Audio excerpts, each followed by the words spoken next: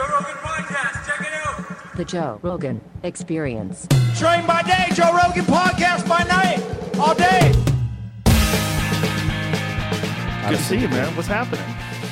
What is really happening? Your show was fucking great. Thank you. I really enjoyed it. I'm so happy to hear that. What that means to me is even on an off night, we're still pretty That damn was an good. off night? Way off. Really? Bad sound. Sound was bad? For me. Sounded good.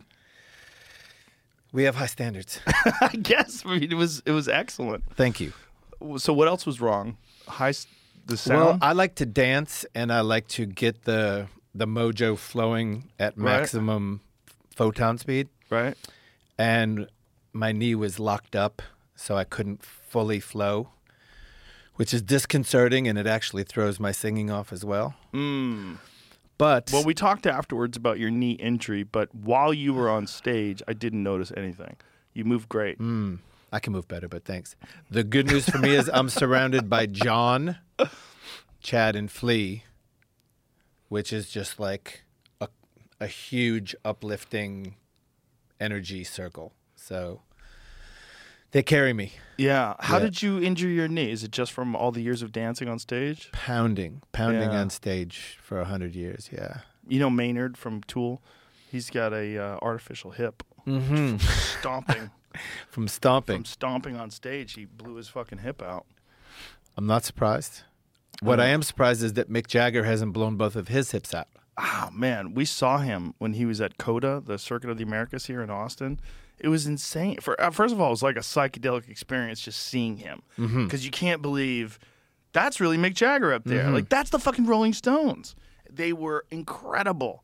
And he's still dancing around. He's as old as Biden. He's as old as... You need to understand. Which is an official expression, by the way. Yes. I mean, he's like commensurate. It's like, I think he's basically the same age, right? Like, what is Biden? Biden's like 78.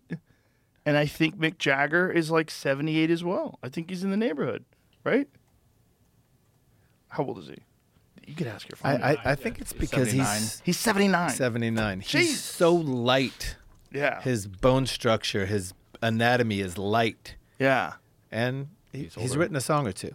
Oh, yeah. He's older by 4 months or so. He's older than Biden. Yeah. That's insane. As you said, he's older than Biden. But meanwhile, he talks Hold on. great. No, he's not. I'm sorry. No? No, I misread that. They're twins. Biden's older by like 8 months. Oh, okay. November Biden's 42 old. versus Those July 8 months are a 43. motherfucker. The 8 months We'll is see. the difference. You and I shall see. Hopefully, we'll see. Yeah. If we're lucky. We need those black. How old are you now? I am looking at 60. Looking at it. I'm looking at it. Yeah. 2 weeks away. Wow. Yeah. How's it feel? You look great. I feel, thank you.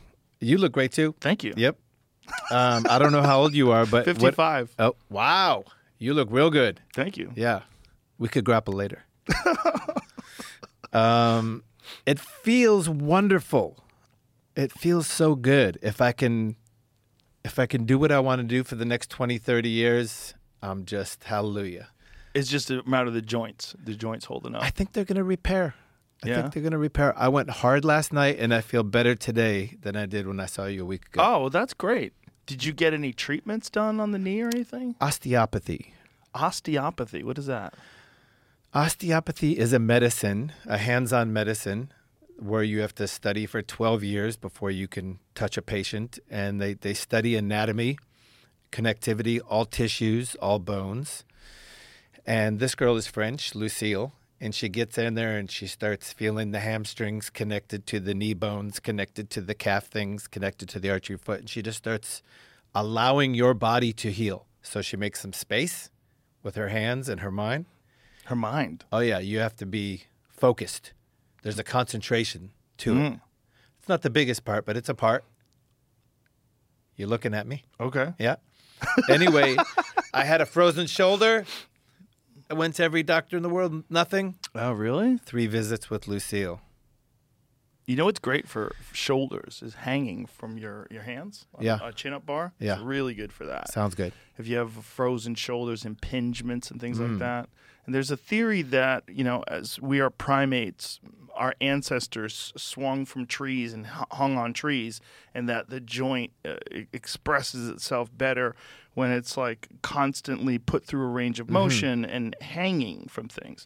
and people, especially people with sedentary lifestyles that never really put that kind of like where your body weight sort of stretches out your joints can kind of collapse and they get impinged and they get kind of fucked up. I hear that. That makes sense. We are primates, and it's also mental. Your brain depends on walking. So old school us, we would walk all day, every day. Right. However, 20, Sure. 30 miles, and it's good for your brain. It keeps It the is. Alzheimer's away. You Yeah. stop walking, the brain kind of freezes up. Yeah, that's true. Activity is one of the very best ways to fight off all sorts of mental degeneration. Yeah. Yes. And music. Yeah, well, that's why, you look so great at 60 because you're always bouncing around and moving. And I feel bad for people that aren't, like, active, because you will deteriorate to a point where you're not going to be able to bring it back. If you can maintain, it's so much better to maintain than it is to try to rebuild. Agreed. People need a push. People need an inspiration. They need something Yeah. that they love, and they need maybe somebody to do it with. Right. They need something fun. Yeah. Yeah, that's one of the key. Like, some people love running, some people love skiing. Like, whatever you love, like doing something that you really enjoy doing that keeps you active, I think is a great key to that. I need the push. You've been, when did you start? You've basically been doing music your whole life.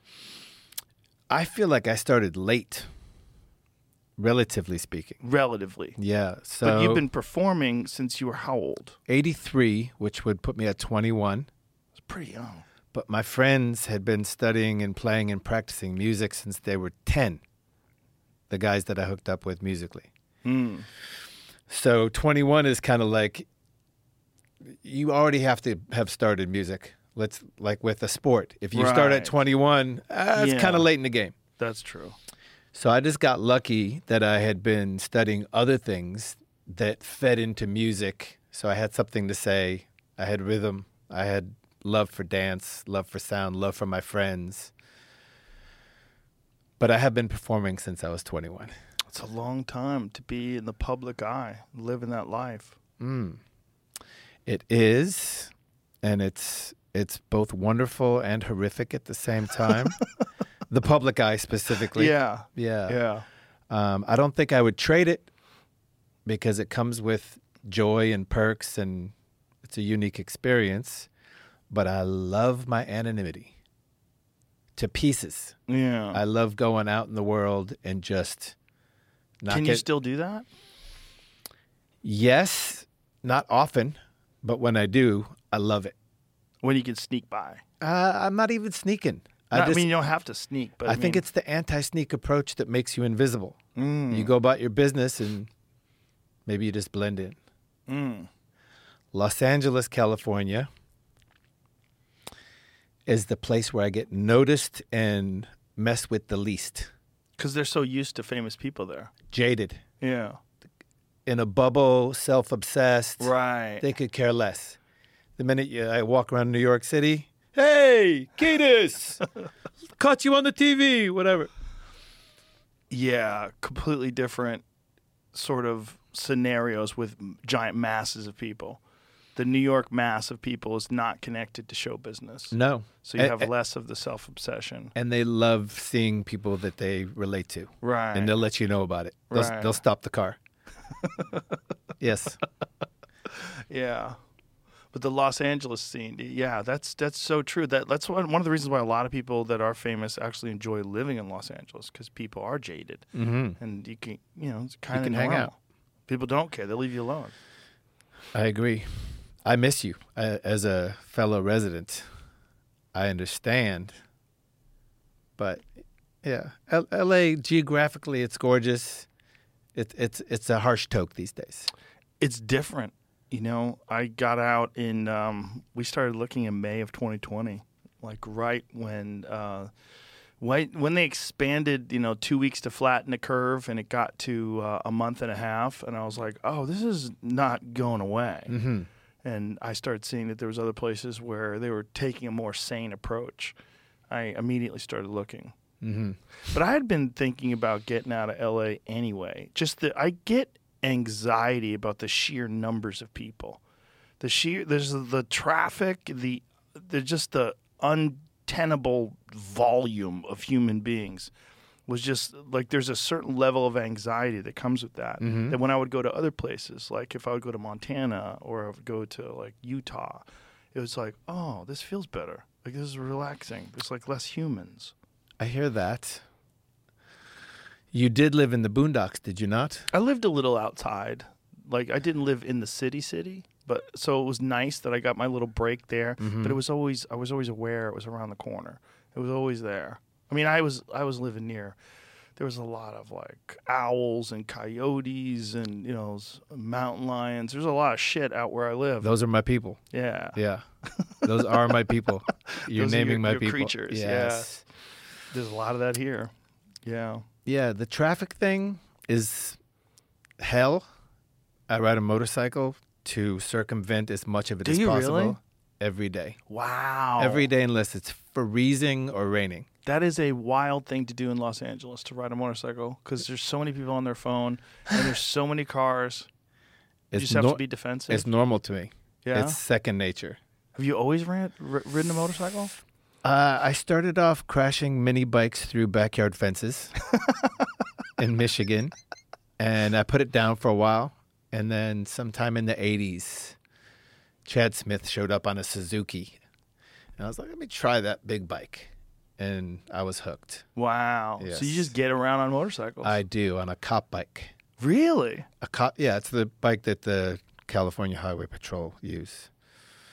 So it's a big cruiser. It's big. It has a windshield. It's fast. It handles like a magic carpet. Yeah? Yeah, I love it. Wow. Yes. Do you have a car too, or do you only... No, I have a couple of cars, but it's a pain in the ass, like to go down the PCH and just wait for an hour to go somewhere. That's the thing about LA too. You're allowed to split the lanes. And people are starting to recognize, like, oh, there's a bike, I have to make space. Yeah. Well, that's nice. Yes. Some people are dicks, though. They just like... Yeah. Oh, yeah. scoot over so you can't go by.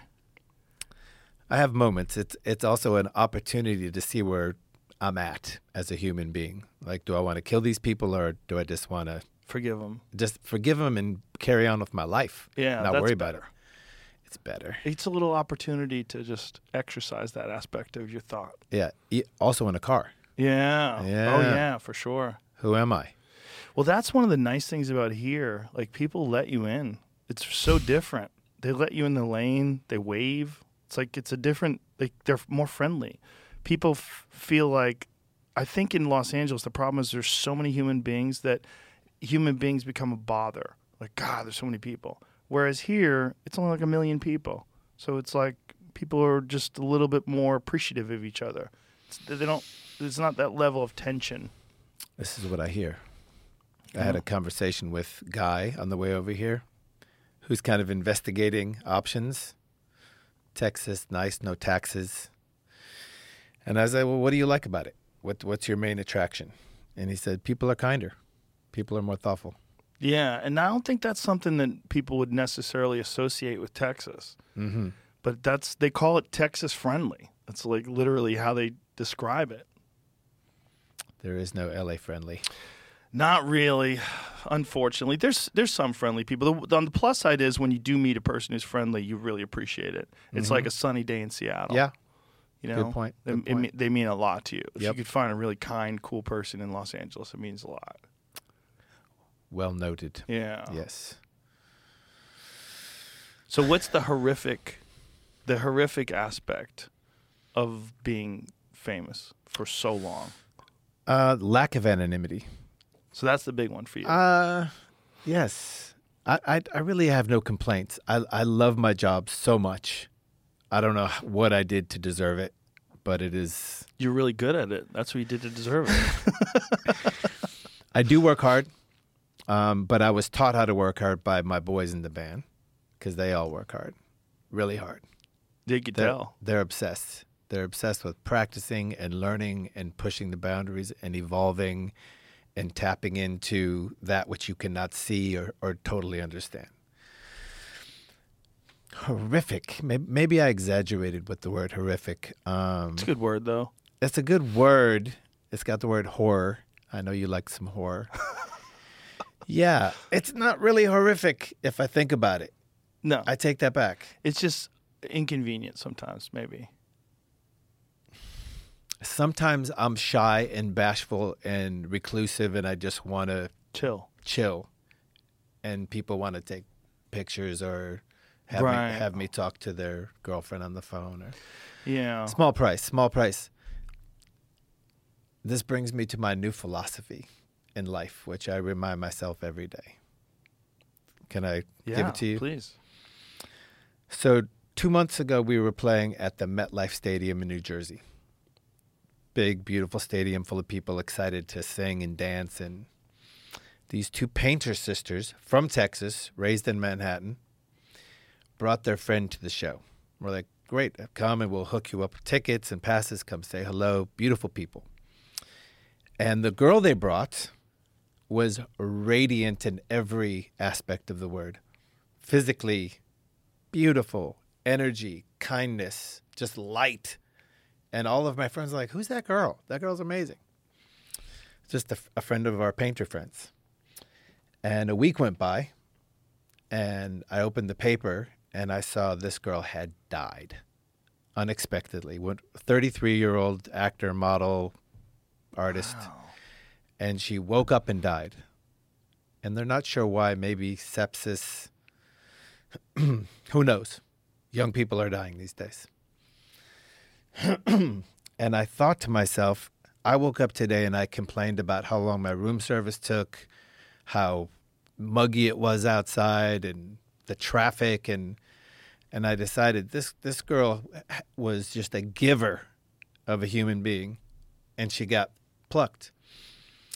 So I said to myself, don't be a bitch. Nothing to do with gender or animals, just bitchliness, selfishness, self-obsessed, self-centered, whiny. Weakness. Yeah.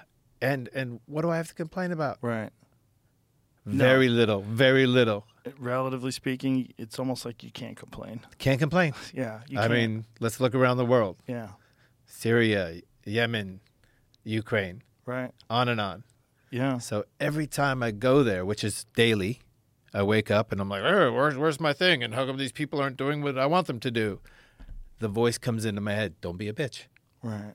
So that's my new live by philosophy. It's a good philosophy. It's hard for people sometimes to have perspective, because your life is your life, and any little irritation, if you just allow momentum to take you in that general direction, which is a lot of what people do, they sort of operate on momentum.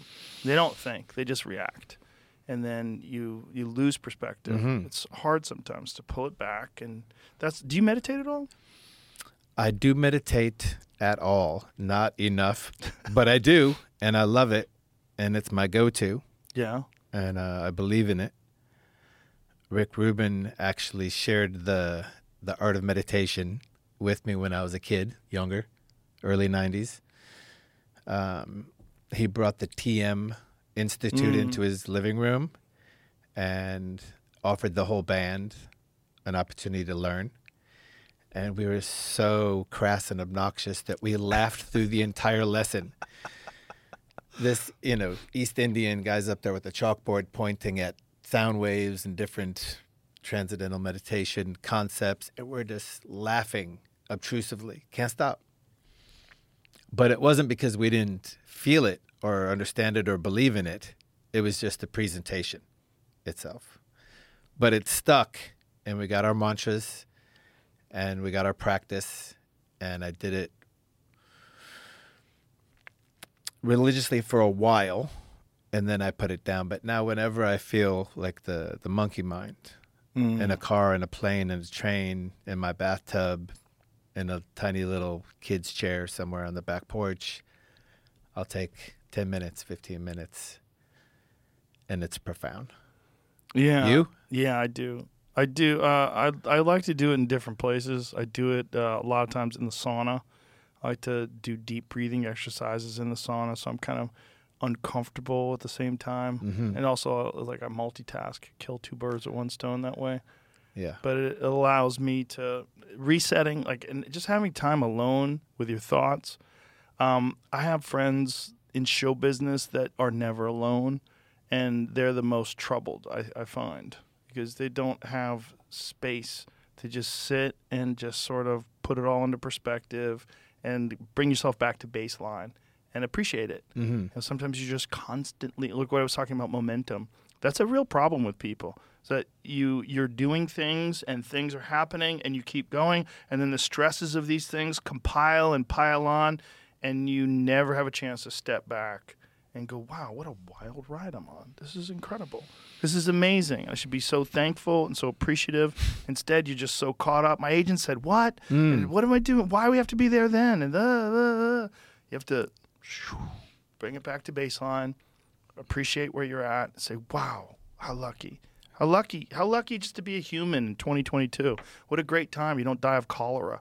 What a great time with all the medicine and fucking technology and all the, obviously there's downsides to all that stuff too, but pretty fucking good time to be alive. What a great roll of the dice to be here and to be an American in this place where you're free to pursue your goal. You don't have to wear a headscarf.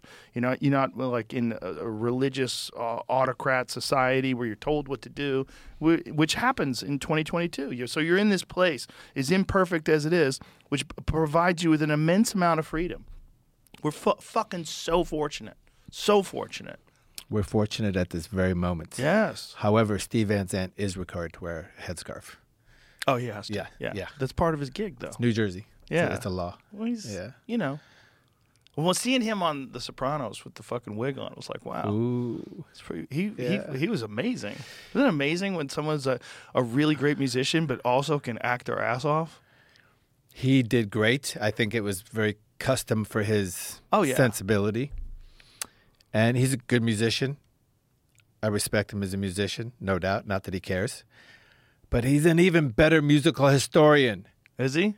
His radio show, Underground Garage. Oh, that's right. Oh, Yeah. my God. I've heard it's amazing. Breaks it down. The players, the people, the producers, the eras, the cities, the what led to what led to what. He's good. I really appreciate musicians that have a deep appreciation for the history of music and other, like, who's great about that? Henry Rollins. That motherfucker loves music so much. He has this incredible stereo system in his house, this amazing collection of records, and he has a radio show as well. I'm not sure if he's still doing it, but when I had him on the podcast to talk to him about his love of music and love of collecting records and everything, just the fucking excitement in his voice and the passion in his eyes, the way he describes these things, it's so infectious. It's infectious. It's also a beautiful subject, a historical subject to spend your life studying. Wow. Well, you're in it, right? You are a musician, but to someone observing it from the outside like myself, it's one of the more fascinating aspects of human culture is that people create sounds and you create them with lyrics and you put it together in this way that literally acts as a drug. Like it makes people feel good. That's why there's something about that. There's something about it. When the music, like when a song comes on that you haven't heard in a long time, like Midnight Rider, like the Allman Brothers, like the beginning, doon doon doon doon doon. You're like, holy shit, that fucking song! Like, woo! You get it's a drug. Yes, it's a drug. Well, literally, your brain is releasing its serotonin, and there's something that we've come to expect because it's a normal part of life. We all listen to music. But there's moments where you can just step outside of it and realize like how amazing the creation of music is. It's so amazing. That's why I became a musician, because of the high that I got from listening to Henry Rollins, Black Flag, drinking black coffee. Made me feel so alive, so full of everything, so drugged up. I want to make people feel like that. Defunct made me dance like lightning bolts on the dance floor. I want to make people feel like that. That was my number one motivation. And the love of my found family, my high school boys.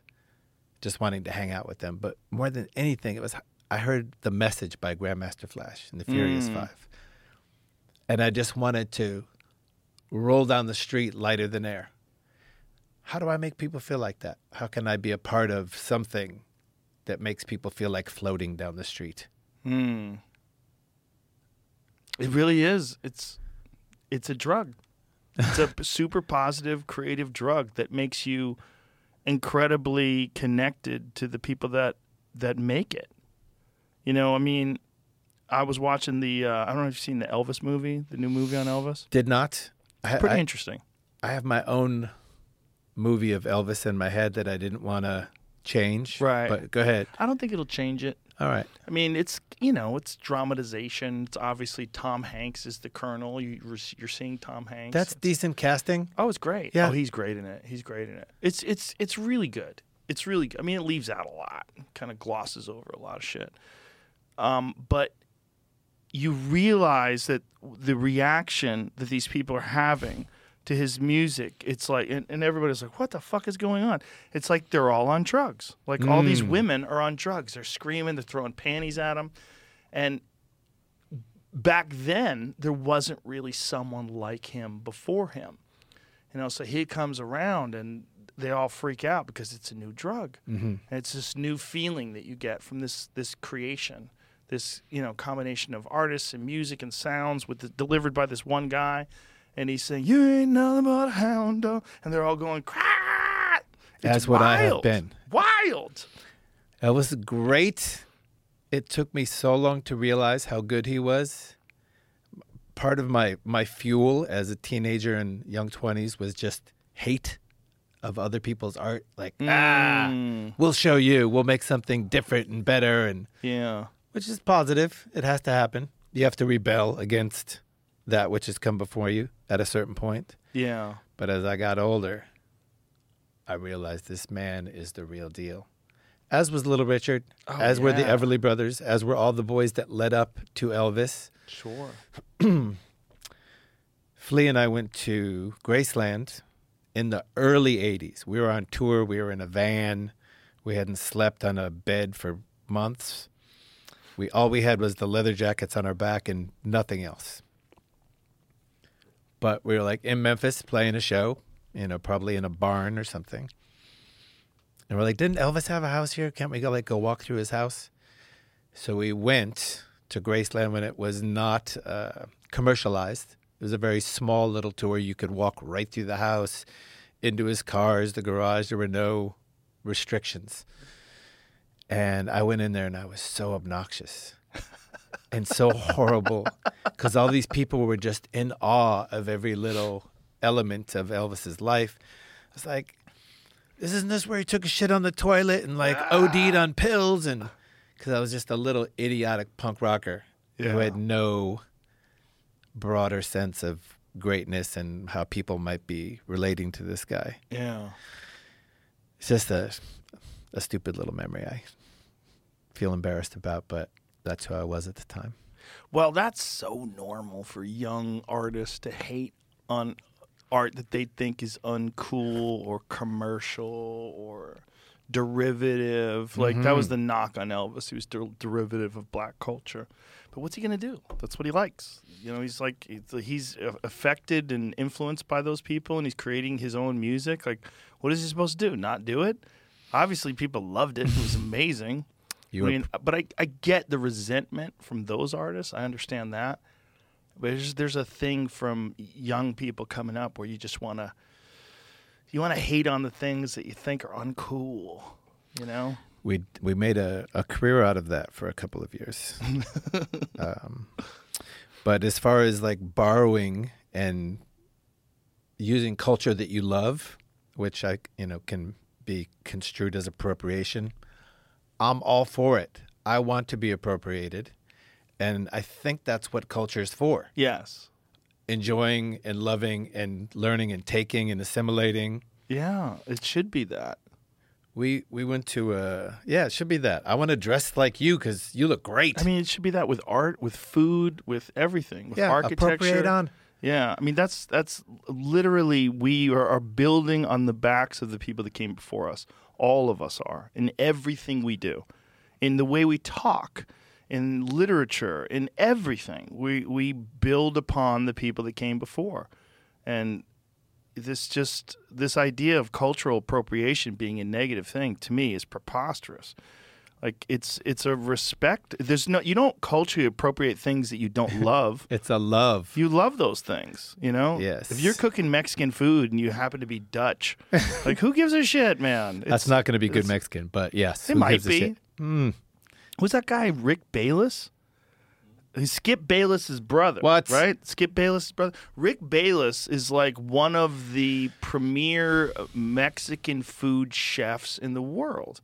And he's an American. And people shit on him because this guy has like this deep love of Mexican cuisine. It's very infectious. Don't shit on him, He please. makes all, I mean, not physically. He makes all these videos and he talks about, I mean, he's like famous. So he's got a restaurant in Chicago. There's like this famous Mexican restaurant. This is the guy. But this guy, he's like super into Mexican food. Is that his Instagram? Yeah. Rick_Bayless. Yeah. So it's really all about the burrito. Can he make a good burrito? I bet he can make anything, man. Okay. That fucking guy loves Mexican food. I mean, but it's real. It's a real love. Like, what do you want him to do? Not do it? I want him to do it. Yeah, but imagine people that are mad at him. Like, don't do what you love because Do you what you weren't love. born on the Nope. same patch of dirt Nope. as the people. Come on, it's crazy. No, I love appropriating. Yeah. I've been doing it my whole life, and I love it. I'll never stop. We went to a Native American reservation last Wednesday, to play a show.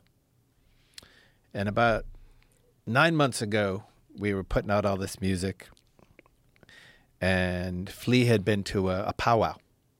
And he's like, the dancing blew me away. They're so dedicated. They're so beautiful, so artful. It's like, we got to get to a reservation and play music. I was like, great idea. Let's do it.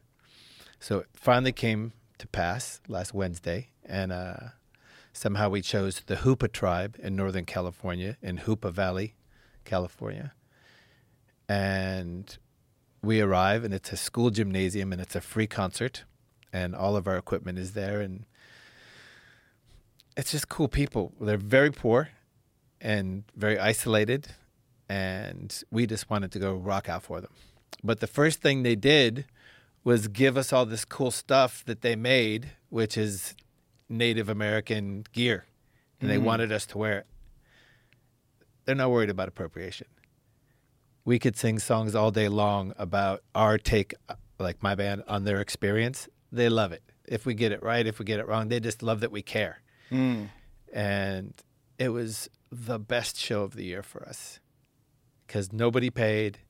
It was kids in a school gymnasium in the middle of nowhere. Surreal. They didn't believe we were coming. They're like, we don't believe it. Why? Why us? We're like, we chose you. Let's just have fun. That's amazing. But they definitely defied the concept of appropriation, like right off the bat. Here's our stuff. Please wear it. Well, I think that's great. Like, they loved the fact that you appreciated their culture. We love the culture. We love it. And, people are people. I don't care what class you come from, what race you come from, what gender you come from. People are people. You're going to be assholes, and you're going to be amazing people. Just people are people. Yeah. Yeah. Yeah, and the variables, the differences. That's one of the cooler things. Of course. Yeah, I mean, I don't want everybody to assimilate and become one thing.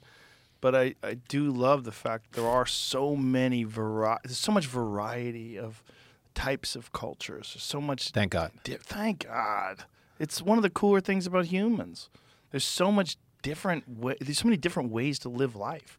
It's one of the cooler things about the USA. Yeah. That was our secret weapon to being a culturally interesting place. Yeah. That invented things like jazz and the blues and rock and roll. Stand-up comedy.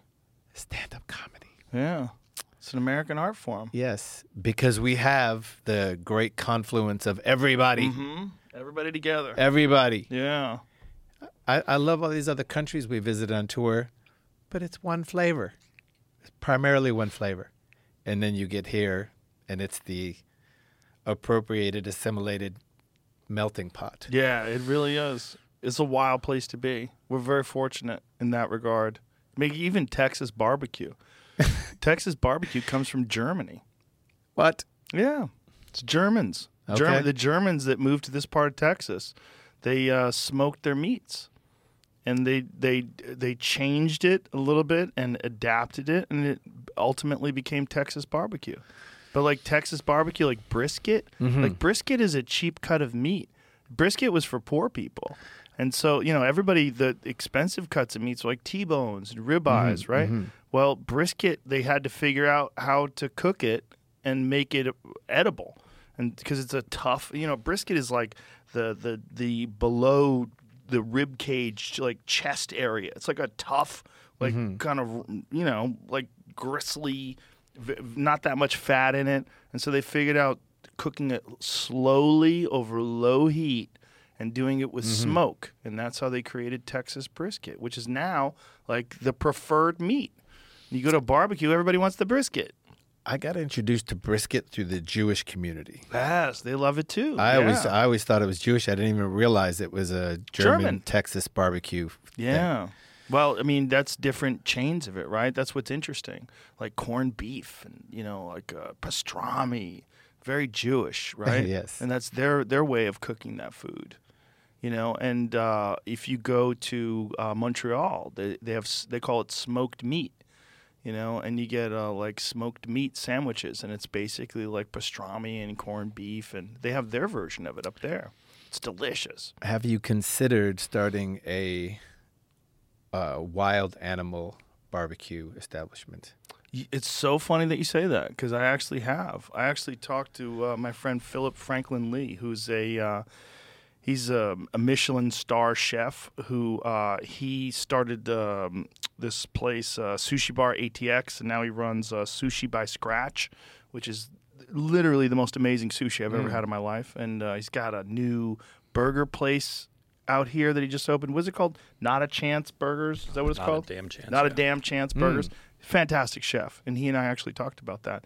Because one of the things about Texas as opposed to most other states is that you can actually sell wild game here because wild game that's not indigenous to Texas, they have a lot of introduced species. Like there's an insane amount of animals that they've introduced into private ranches in Texas that have come from Africa and India, and like animals that are like endangered in other countries are prevalent here. Like oryx, like a scimitar oryx. It's very endangered. I think, where are they from? From India or Africa? They're very endangered wherever they're from. Here, they're common. Sounds like a deer. It's like like an antelope. Yeah. It's like they're wild looking creatures. So pull up a scimitar, or it's like almost like looks like it's kind of in the goat family or something. They're crazy looking things. Scimitar oryx. Africa? North. Well, North Africa. Look at that thing. That is a wild looking animal, right? Well, in Texas, they're common. A lot of people have them, but wherever what part of North Africa they're from, there's more tigers in captivity in Texas in private collections. How many? Than there are in all of the wild of the world. What's that number? Thousands. Thousands. Yeah. I think it's somewhere between 3,000 and 5,000. There you go. I got one on my arm too, bro. Yes. Year of the Tiger. I have a tiger with Miyamoto Musashi from the Book of Five Rings. Okay. Do you know what that is? I don't. He's Sounds Japanese. Samurai from Yeah. the 1400s who defeated 62 men in one-on-one combat. And he wrote a book on strategy that I read when I was a teenager, when I was doing martial arts competitions. Cool. It's called The Book of Five Rings. And it sort of shaped my philosophy in many ways on life because as a samurai, he believed that to be the best sword fighter, you had to be balanced. You had to do calligraphy and poetry and art, and you couldn't have any like holes in your game, your mental game, your spiritual game, I like that. And he had a statement that he had a thing that he wrote that carried me throughout my whole life. It's once you understand the way broadly, you can see it in all things. And the idea is the way of sword fighting was much like the way of carpentry, was much like the way of art. You see what the way is. It's like Get out of your own way and see the path to greatness, see the path to creation, and that you can find it in all things. So once you see it, once you truly understand it, you're not bullshitting yourself, you're not filled with ego, you're not filled with false bravado and fake confidence. Get out of that. Once you see the path, you'll see it in everything. It's Love like it. you see a pattern, and that pattern is of creation and I think you recognize that. It's one of the things that I love about great things. When I see something great, whether it's great piano playing or someone who's great at chess or someone's great, I love seeing the path and seeing someone who just like finds the thing to express whatever the energy inside of them is. You do have to get out of your own way. Got to get out of your own way. You really do. And people that don't get out of their own way, it's so sad. Like, I have friends that don't get out of their own way. I'm like, oh, I wish I could tell you how to do that. Did I see your man in the lobby? The Book of Five Rings chap? Is he pictured? The armor? So There's a painting, a Greg Overton samurai painting, Yeah. but it's not necessarily Oh, okay. Musashi. Okay. This is Musashi. That's him. Okay. That's him with the tiger. Yeah. Did he study animals? No, To it's figure out my buddy Aaron Dellavedova, who's the tattoo artist that did that. He came up with this design. Just like, It's nice to have a tiger. yeah, tigers are always cool. But anyway, Texas. So circling back. You can get wild game Yeah. here, and you can sell it. So there's a lot of restaurants here. There's like a great place called the Lonesome Dove here in Austin, and Lonesome Dove actually serves wild game, Texas wild game. They serve they have like rattlesnake sausage, and I would eat that. nilgai, which is an Indian animal. It's really cool looking. Have you ever seen a nilgai? Mm-mm. Show that. I'm actually going hunting for one of these things, and with the television show Meat Eater in December. But a nilgai is this enormous, like 700-pound, crazy antelope-looking thing. Look at that. That's a nilgai. Looks meaty, Isn't that wild looking? buff, powerful. You were a vegetarian for a while, right? So on the subject of food, Yeah. I love food. I Me love too. eating food. Who doesn't? I love it. I eat it all day. And I really respect everybody's choice to find their path for eating. I don't impose my concepts of eating on other people. I want everyone to find what works for them because we're all different. Right. We all have different metabolisms, different genetics. Absolutely. And it has been a fantastic journey of trying everything under the sun. For the longest time, I just ate whatever you had. I was so poor and so hungry. Whatever you're cooking, that's what I ate. That's my diet. And then when it got to the point where I started learning about food, I met a girl and her family was vegetarian. And she was so full of love, Ione Sky, love and light and just a good person and her whole vibe in the family house. I was like, I'll try that. So I did the vegetarian for a few years, got poor again and started eating whatever was available to sustain. And then I tried everything, pescatarian, vegan, and my body just never totally vibed with any of those things perfectly. Then I met this girl, Terry Cochran, who's a scientist and a nutritionist. And she studies your genes, 23andMe, takes days to study your genes, and plans out your food based on your genetics. And for me, it was wild frickin' animals.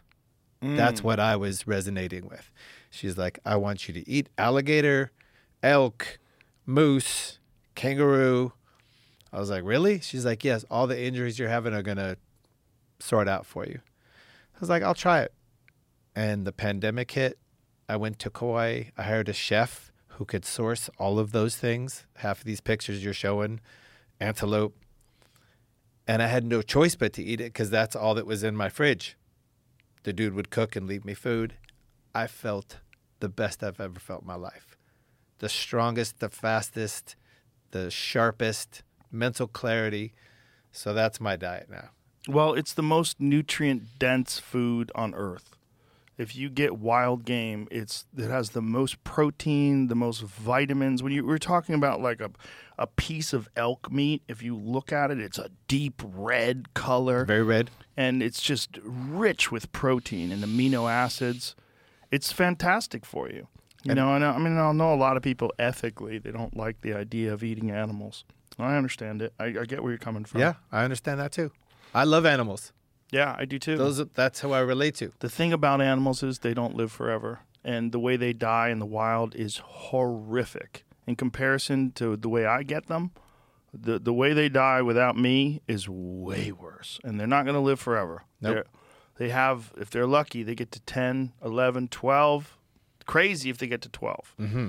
And most of the time, they're getting torn apart by animals, or they freeze to death. And the farm world is no bueno. No bueno. No, it's not good for us, not good for them. No. Except regenerative agriculture. When people are doing it correctly and they're allowing these animals to roam free on grass-fed farms. And, there's ways that people do it. Like there's a guy named Joel Salatin who's got this place called Polyface Farms. And he is an expert and a proponent of regenerative agriculture, where the manure from the cows is the fertilizer for the plants, and the pigs, they roam free and they chew up the ground to get roots, and then the chickens come along, and it's like all these animals, they have this symbiotic relationship with the earth, and that it's actually carbon neutral when it's done correctly. Well done. The real question is, though, and this is what I've asked a lot of people this, and I can't really get a square answer. It's like, is that sustainable for enormous populations? It doesn't seem like it is. I think nature has a way of creating sustainability. And if you study nature, which that sounds closer to, it might be more sustainable than we think. Population is a beast. Population's a beast. That's the issue is what's unnatural is a city. When you can jam 20 million people into an area that's not growing anything other than weed. It's kind of weird. It's kind of weird. I mean, you're stuffing all these people into this area that has like Los Angeles, for example, has very little water, and everybody's like condensed, and they're all getting food from somewhere. Well, they're not growing it. They're getting everything the weed has too. to be everything has to be shipped in. So you got all this, the carbon that's coming from all the trucks that are shipping things in. My favorite is the wild boar. I love it to pieces. And really, it comes down to what are these animals eating, because that's what makes their composition. Yeah. So you look at a wild boar, like you said, they're eating roots and leaves and grubs and all this good stuff off the forest floor. And that's turning their meat into something beautiful. Yeah. And I honor their life, and I respect the fact that I'm taking a life, but they don't live forever. And you're taking the body, you're not taking the spirit. The thing about wild boar here in Texas and in California as well, they have to shoot them because they're an invasive species. They brought them in when the Europeans came, like in the whatever year they brought them over to this country. And now they're everywhere. There's millions of them in Texas. And they literally have to hunt them. They have to, because there's no natural predators, or certainly not enough. I mean, their only natural predators really are mountain lions, and there's no way mountain lions can keep up with the way they breed. Their gestation period is, I think it's like 3 months, 3 weeks, and 3 days. So they can, in a perfect world, they can have 3 cycles of gestation every year. So they could have 3 litters a year. They're making babies. Yeah, it's crazy how many they make. And they just go from the time they're 6 months old. When they're 6 months old, they can give birth, which is crazy. A little young. And they're just shooting out piglets. Yep. And those little piglets are running around destroying crops, and there's no natural predators. Well, let me know when you start your wild game barbecue joint. All right, buddy. Please. I will. I wish if you lived out here, man, I'd supply you with food. I have a lot of meat. I hook up a lot of my friends with elk meat. It's surprisingly attainable. I got elk coming down the pike. I have a little tiny Irish chef called Anya. And if I say any animal to her, like, I'd like to try some alligator, she's like on the phone getting the alligator scent. It works. Nice. Yes. Yeah, I alligator hunted in Florida this year. You hunted? Yeah. It's heavy. I respect it. I can't do it. I'm too much of a punk to be able to do it. You're not a punk. You just don't want to do it. It's okay. I get it. I wouldn't want to do it either if I didn't. But I was either going to become a vegan or I was going to become a hunter. That was those are my two paths. You should be able to kill the animal. Yeah. That's what I had seen too many of those factory farming videos. And I was like, fuck all that. And then my friend Steve Ranella from the show Meat Eater that I was talking to you about, he took me hunting, and I actually shot that deer right there. That's the first animal I ever shot, that skull on the table. It's a mule deer that That's we a shot. mule? Yeah. Well, it's a deer. It's called a mule deer. Yeah, mule deer. And it's from Montana. We shot that, and I ate it, and I was like, okay, that makes sense. This makes sense. The experience is it's difficult to attain. Yep. You have to work really hard for it. You're hiking in the mountains. You have to play the wind. You have to be smart. There's a lot going on. And then the reward for it is, mule deer like that was like a 250-pound animal. So I'm eating that for a couple months. You've got some freezers. Yeah, exactly. No, I respect that, and I wish I had it in me to come face to face with the creature that I'm eating, that I'm taking. I just haven't found it yet. You don't have to. You don't have to. Especially an alligator. I love those guys. I fucking hate those things. I love them. I hate those things because when I was a little kid, I used to live in Florida. I lived in Gainesville, and there was a lady that lived in my neighborhood, and her dog got snatched. She was walking her dog, and this fucking alligator comes over and snatches her dog. There's no convenient market for the alligator. He's got to find his dog every day. We can walk into a shop. They cannot. That's true, but fuck them. I love them. They eat kids, man. They eat everything. They should. They've been here 500 million years. They Second have. only to the damn shark. They make good belts. I can't argue that. I but buy alligator leather whenever I can. I don't like them. I like them. I love them. Really? And I love find them in my to be tacos, too. Soulless, evil creatures that are killing machines. This guy raised a baby alligator on his couch watching, NFL games or Yeah, it's something. going to bite his dick when he's not looking. It hasn't bitten his dick yet. They cuddle. They kiss. Really? They're like this on the Aw, couch. That's cute. Give them a chance. Okay. That's They're cute. survivors. Well, they definitely are survivors. They're they've been here gorgeous. forever. They're I gorgeous. definitely prefer them to crocodiles. Crocodiles can go fuck themselves. Tougher. They're meaner. Yeah. They're mean. There was a As are we, by the way, Joe. Yeah, we're pretty mean. We're very mean. Yeah, well, we use nuclear weapons. Crocodiles just one creature at a time. Because there's no shopping malls for them. It's true. It's true. What do they got to do? They can't go to HEB and They have to be clever. cruise the meat aisle. Yep. Yeah, it's true. That's true. I mean, I respect it. I get it. I understand it. But also, fuck you. Best alligator farm on earth. Not a farm. It's kind of a sanctuary. St. Augustine, Florida. Have you been there? I've been to St. Augustine, yeah. Oldest city in the United States of America. Is it really? The single oldest city. Is that where like Cabeza de Vaca landed or The something? Spanish landed there. Oh, Yeah. wow. Fountain St. of Youth. Augustine, that makes sense. It's a gorgeous town, and some weird animal dude, rich guy, philanthropist, something, has a sanctuary with something like 700 different breeds of alligators and crocodiles, I all didn't know all there very was that well many kept. breeds. Really? It's endless, from the Wow. biggest to the tiniest to the albinos to the blue. Wow. Pretty fascinating. blue. Blue hue. Oh, wow. The albino was the wildest looking They're one. pretty freaky. Freaky and also a little extra aggressive Really? by nature. Wow. The albino ones are. Yes. I saw an albino elk a couple of years ago. They're very rare, but it's occasional. It was a cow elk, female elk, and it was albino. Mm-hmm. It was really wild to see. It was like a ghost. That's like a spirit animal.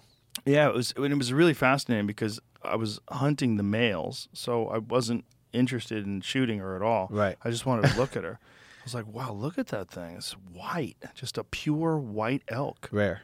Oh, so rare. Very, very rare. They have them in deer as well. And buffalo.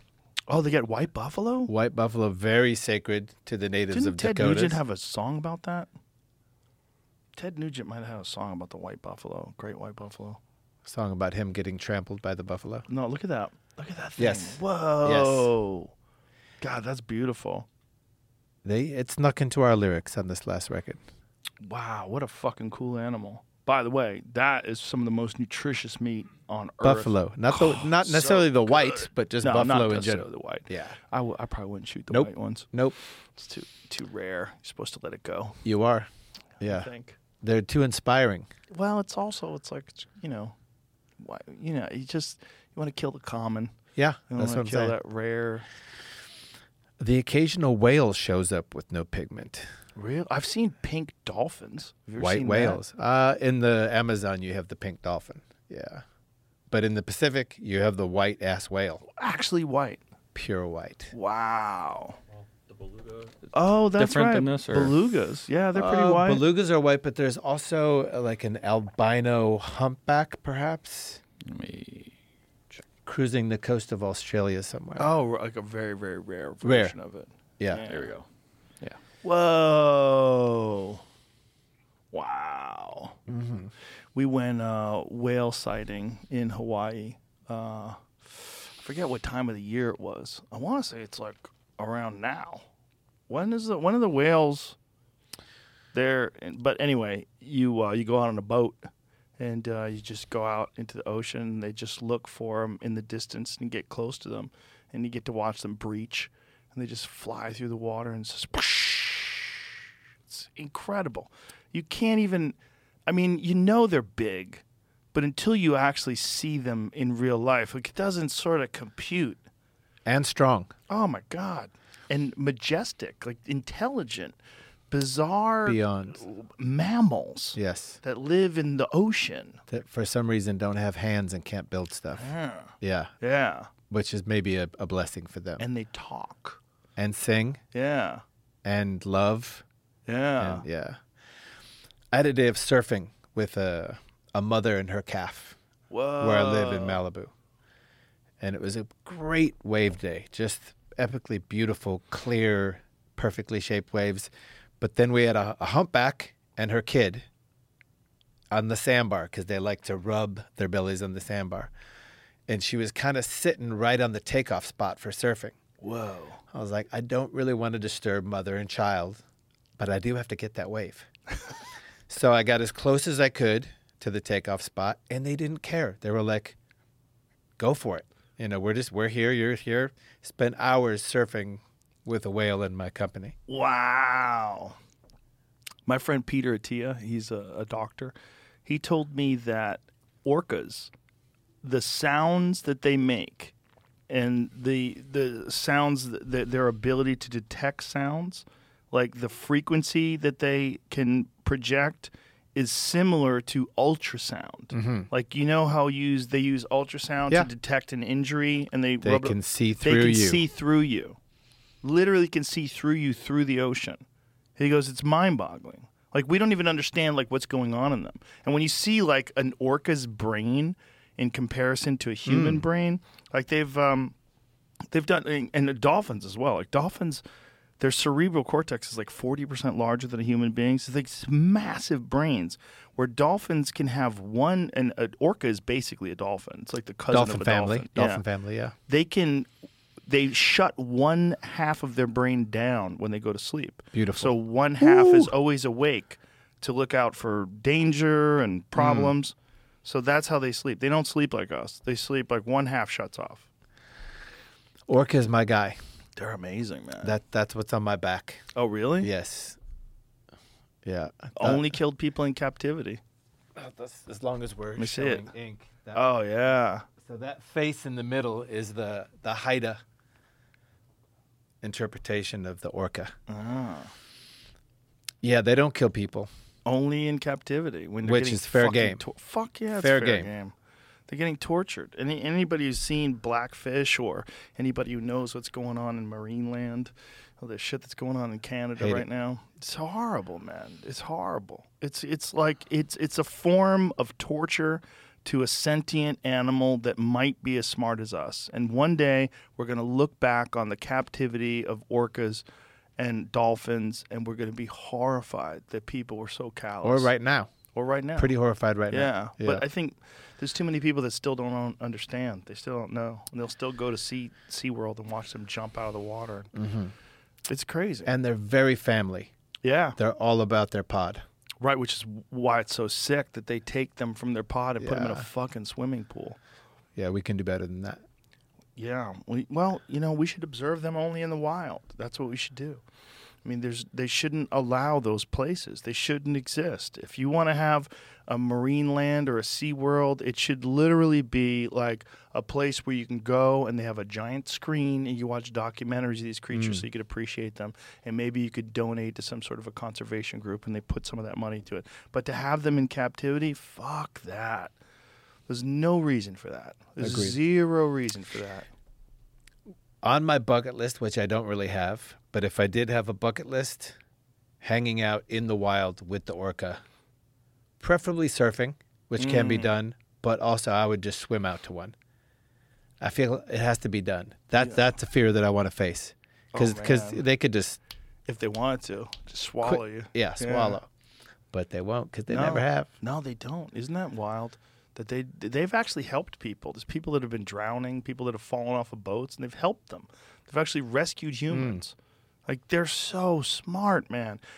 They've just evolved in a way where they've never figured out how to manipulate their environment. They don't have to. They don't have to. They maneuver through 3D space. They use sound and they communicate in a way that we can't even decipher. I mean, think of all the code smashers, all these people that have figured out these complex codes and they can decipher them.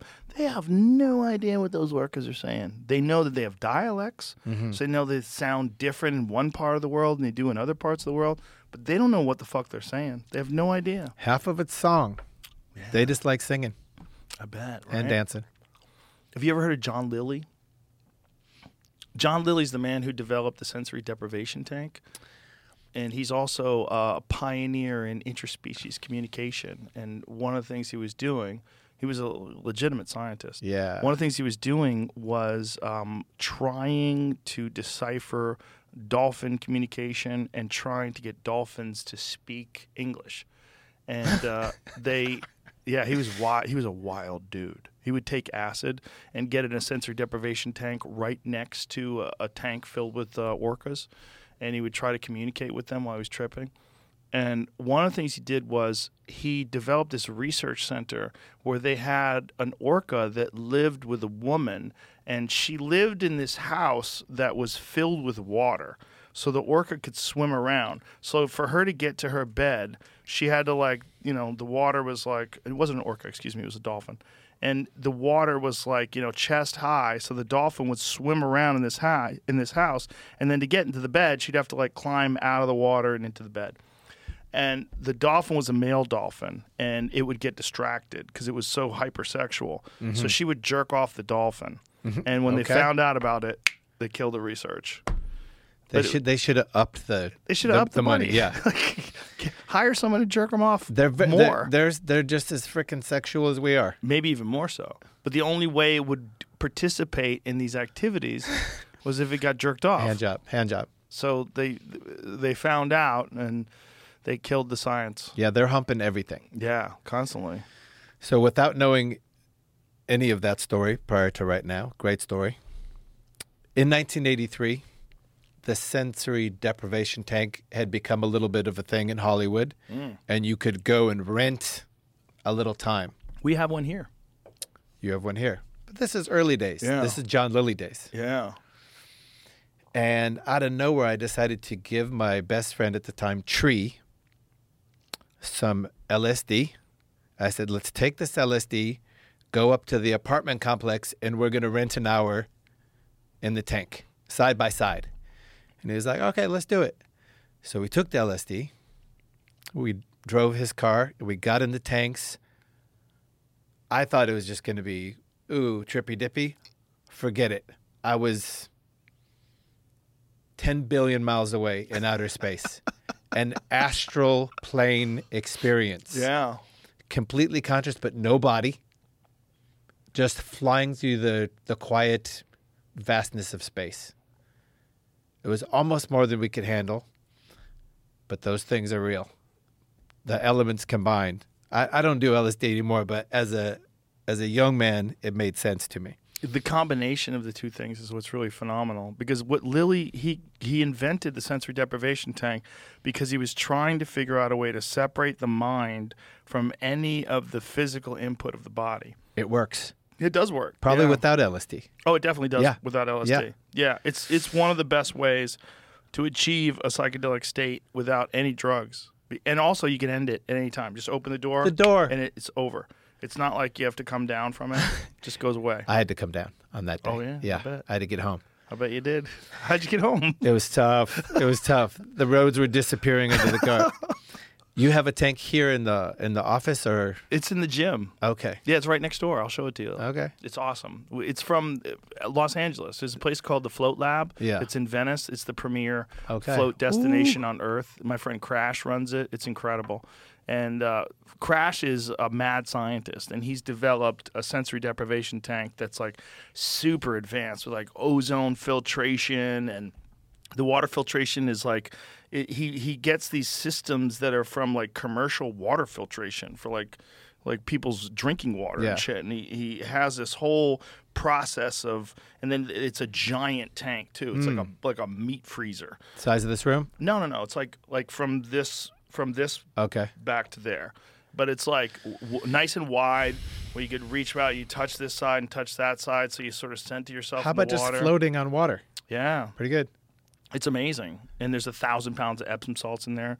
So you're very buoyant. You just like Body relax. temp? Body temp. You don't 94 feel it. degrees. You don't feel it. It's incredible. Dark. Yeah. Pitch black. Yep. Yeah. And you just blend it in nothingness. And when the mind is detached from the physical sensations of the body, your brain becomes supercharged. And the way I always describe it is like, if we were having this conversation, there was someone next to us with a jackhammer, it'd be super distracting. It'd be like, let's get over there so we can talk. We can't hear. But everything is input. The sensory input of your butt touching this chair, right? Your hands touching this desk, the earphones on, the microphone in front of your face, the physical space, the you and I exchanging social cues and communicating with sound, like all that stuff is input. Well, in the sensory deprivation tank, there's none, zero. And then with the water being the same temperature as your skin, it feels like you're flying. That was my experience. It's amazing. On acid, it must be insane. I've never done it on acid. I think it just exacerbated the whole aspect of what you're talking about, where there's no body. Yeah. Your brain is free to go wherever it likes. I loved it. To me, it was pretty monumental. I don't think I would repeat it under those circumstances, but I'm well, happy if you I did, you'd want more time. 1 hour is like, bing, time's up, Anthony. Time Like, was "Oh, up. Time was up. What do you mean Yeah. time's up? I'm on Jupiter. But now for me, I get an even better feeling in the ocean. The ocean is so full of life and peace and nature and excitement. That's my tank these days. Yeah, you were telling me about your love of surfing the other day. You love it, huh? I do, because it gives me that feeling, that freedom, and there's an energy. I'm late to the game, late to the party, late as you can be. Started in my 40s, tried a handful of times before that, made no sense. And then when I finally found it through Takuji Masuda, my teacher, my Japanese teacher, that's what I want to do till the day I die. Wow. Just go sit out there waiting for a wave. If you think about the storms 3,000 miles away raging in the ocean, sending that wave of energy through the water, when it finally releases, when it hits the shallows, it's a rush, it's a drug, it's a high, it's a natural high where you're next to whales and dolphins and pelicans and eels and anemones, and just looking back at the coast with a different point of view, no phone, no technology whatsoever, just water and a board. And that water's charged, too. It's like there's life in that water. That water's not just water. That water's like a giant living superorganism. Superorganism. Sustains life. Ions and Yeah, minerals. there's energy to it. Yeah, a lot of my jiu-jitsu friends love surfing because a lot of Brazilians surf. I've seen them out there. Yeah, and like a lot of them come from Rio, and a lot of surfers in Rio, Yeah. and they come over to America, so they surf in America. All over the world, you see Yeah. them in the water. Yeah, they love it, and it's a great exercise for jiu-jitsu too because it's so balance-based. There's so much going on. It's also a flow exercise. Where jiu-jitsu is very much about like flowing. Right. Scrambling. Yeah, there's a lot. You got to scramble with the wave. Yeah. You don't know what it's going to give you. Right. One wave jacks up more than another. Yeah. Have you ever done one of those wave pools? Those crazy places that they develop. There's one out here in Waco. Yeah. That, like develops waves, and apparently it's a great way to learn. It's because you a get good way to ride. practice. You get to ride a lot of different waves. It's not an organism. Right. Right. But And it's a way to get used to surfing itself. If you want to train and really work on your technique and get better, rather than have this experience with nature, it's definitely the place to go. And also if you live in Texas. Right. So people that are competitive and in the leagues and want to go to the Olympics, it's the greatest invention ever because you can just work on turns, specific turns. I don't care about any of that. I just want to go paddle out into the unknown. I get it. Yeah. Yeah. But I see the value. And Yeah. they're popping up everywhere. Yeah, they're everywhere, right? There was one that just got shot down in Palm Springs. Shot down. Yeah, unfortunately. There's concern that it's going to bring a bunch of fucking crazy hippies and their VW buses playing hope their so. loud rock and roll. I don't know why they shot it down. I mean, I think they might have shot it down also because of concern that it uses a lot of water. Water. Yeah. Yeah. But can't they just get that water from the ocean? You would think it's not that far from the Sea of Cortez. There's plenty of water out there. They got to just get the salt out of the water. They do. That's the problem. The They do. problem is not the lack of water. It's Yeah. salt. Well, there are lots of people working on that. Yeah, they should. Yeah. That would fix California like that. It's expensive right now. Fuck yeah, it's expensive. Yeah.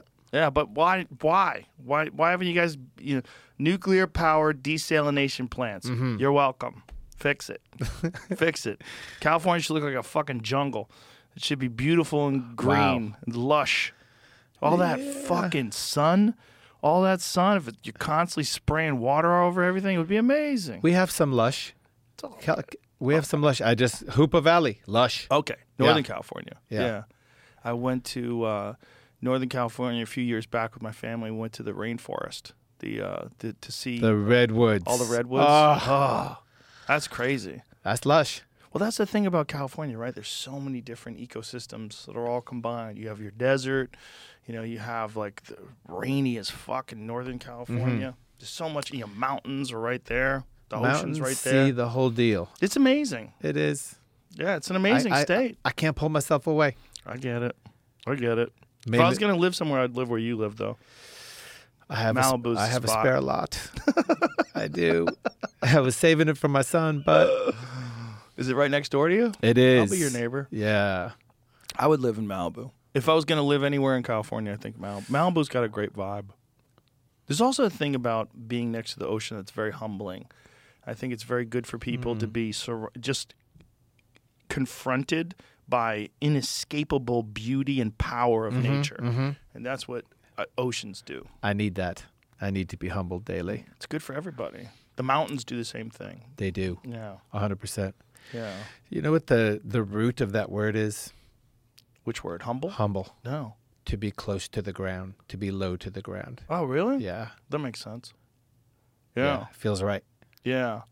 Yeah, humble, like, people look at that as like a negative. Like, that's Oof. good. It's so positive.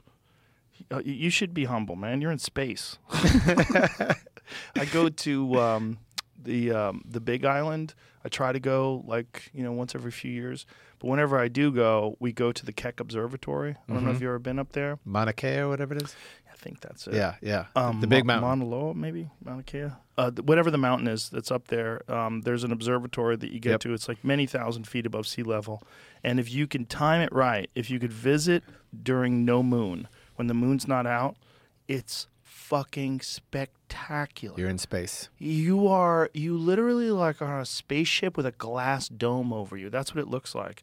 Like you have an unhindered view of the cosmos that I've never experienced before. I mean, I've been in the country when it's a beautiful dark night and you get to see all the stars and it looks amazing.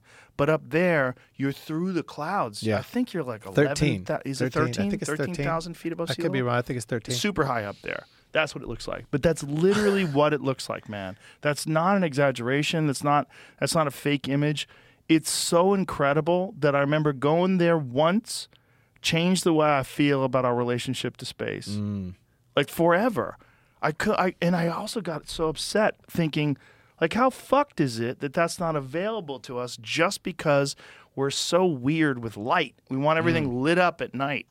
You know, we want the cities lit up and they want everything to be lit up. And when you get that light pollution, you miss the majesty of the cosmos, which is what I think humbled our ancestors.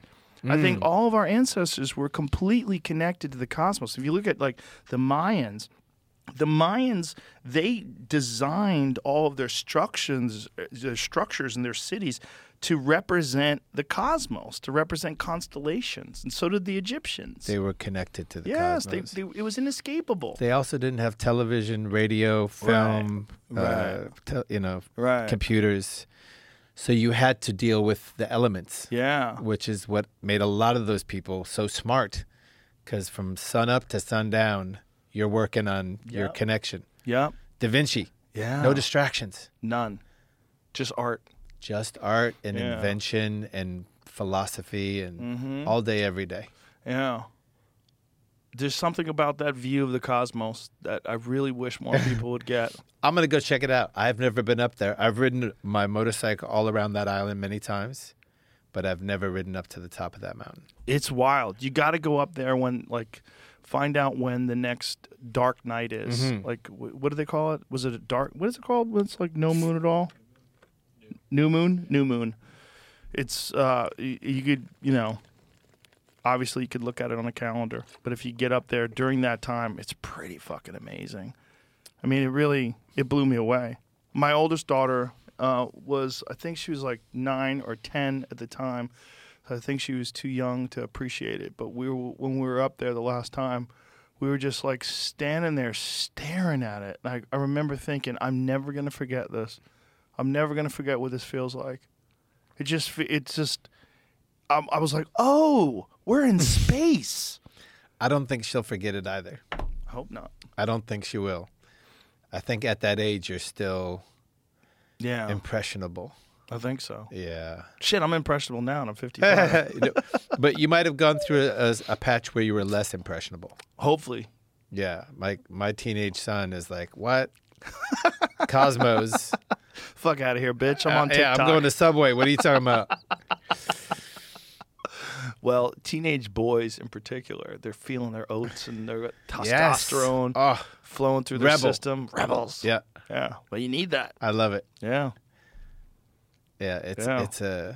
It's a push and a pull. Does he have like a physical outlet to express his physical energy? Not enough. I wish he had more. He is a baller. He plays the basketball. Well, that's good. Basketball's a great way. It is. Yeah. It is. I beg him to go surfing, but it's my thing in his mind. That's your thing, Dad.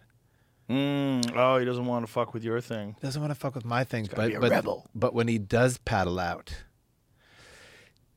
his eyes light up, Yeah. and he's a natural. Oh. He's a big, strong boy. So I'll just let him find it. Get him in jiu-jitsu. He was in jiu-jitsu as a child, Yeah? as a little boy. Yeah, I had good teachers coming over, and he was willing. Not anymore. One thing about California, there's a lot of jiu-jitsu out there. Good teachers. Oh my God. Yeah. I could steer you in the right place. Let me know. Could you? Oh yeah. You know Oh, something yeah. about that? I know a lot of my good friends out there teach. I tried it 3 times in my life. Yeah. It hurt.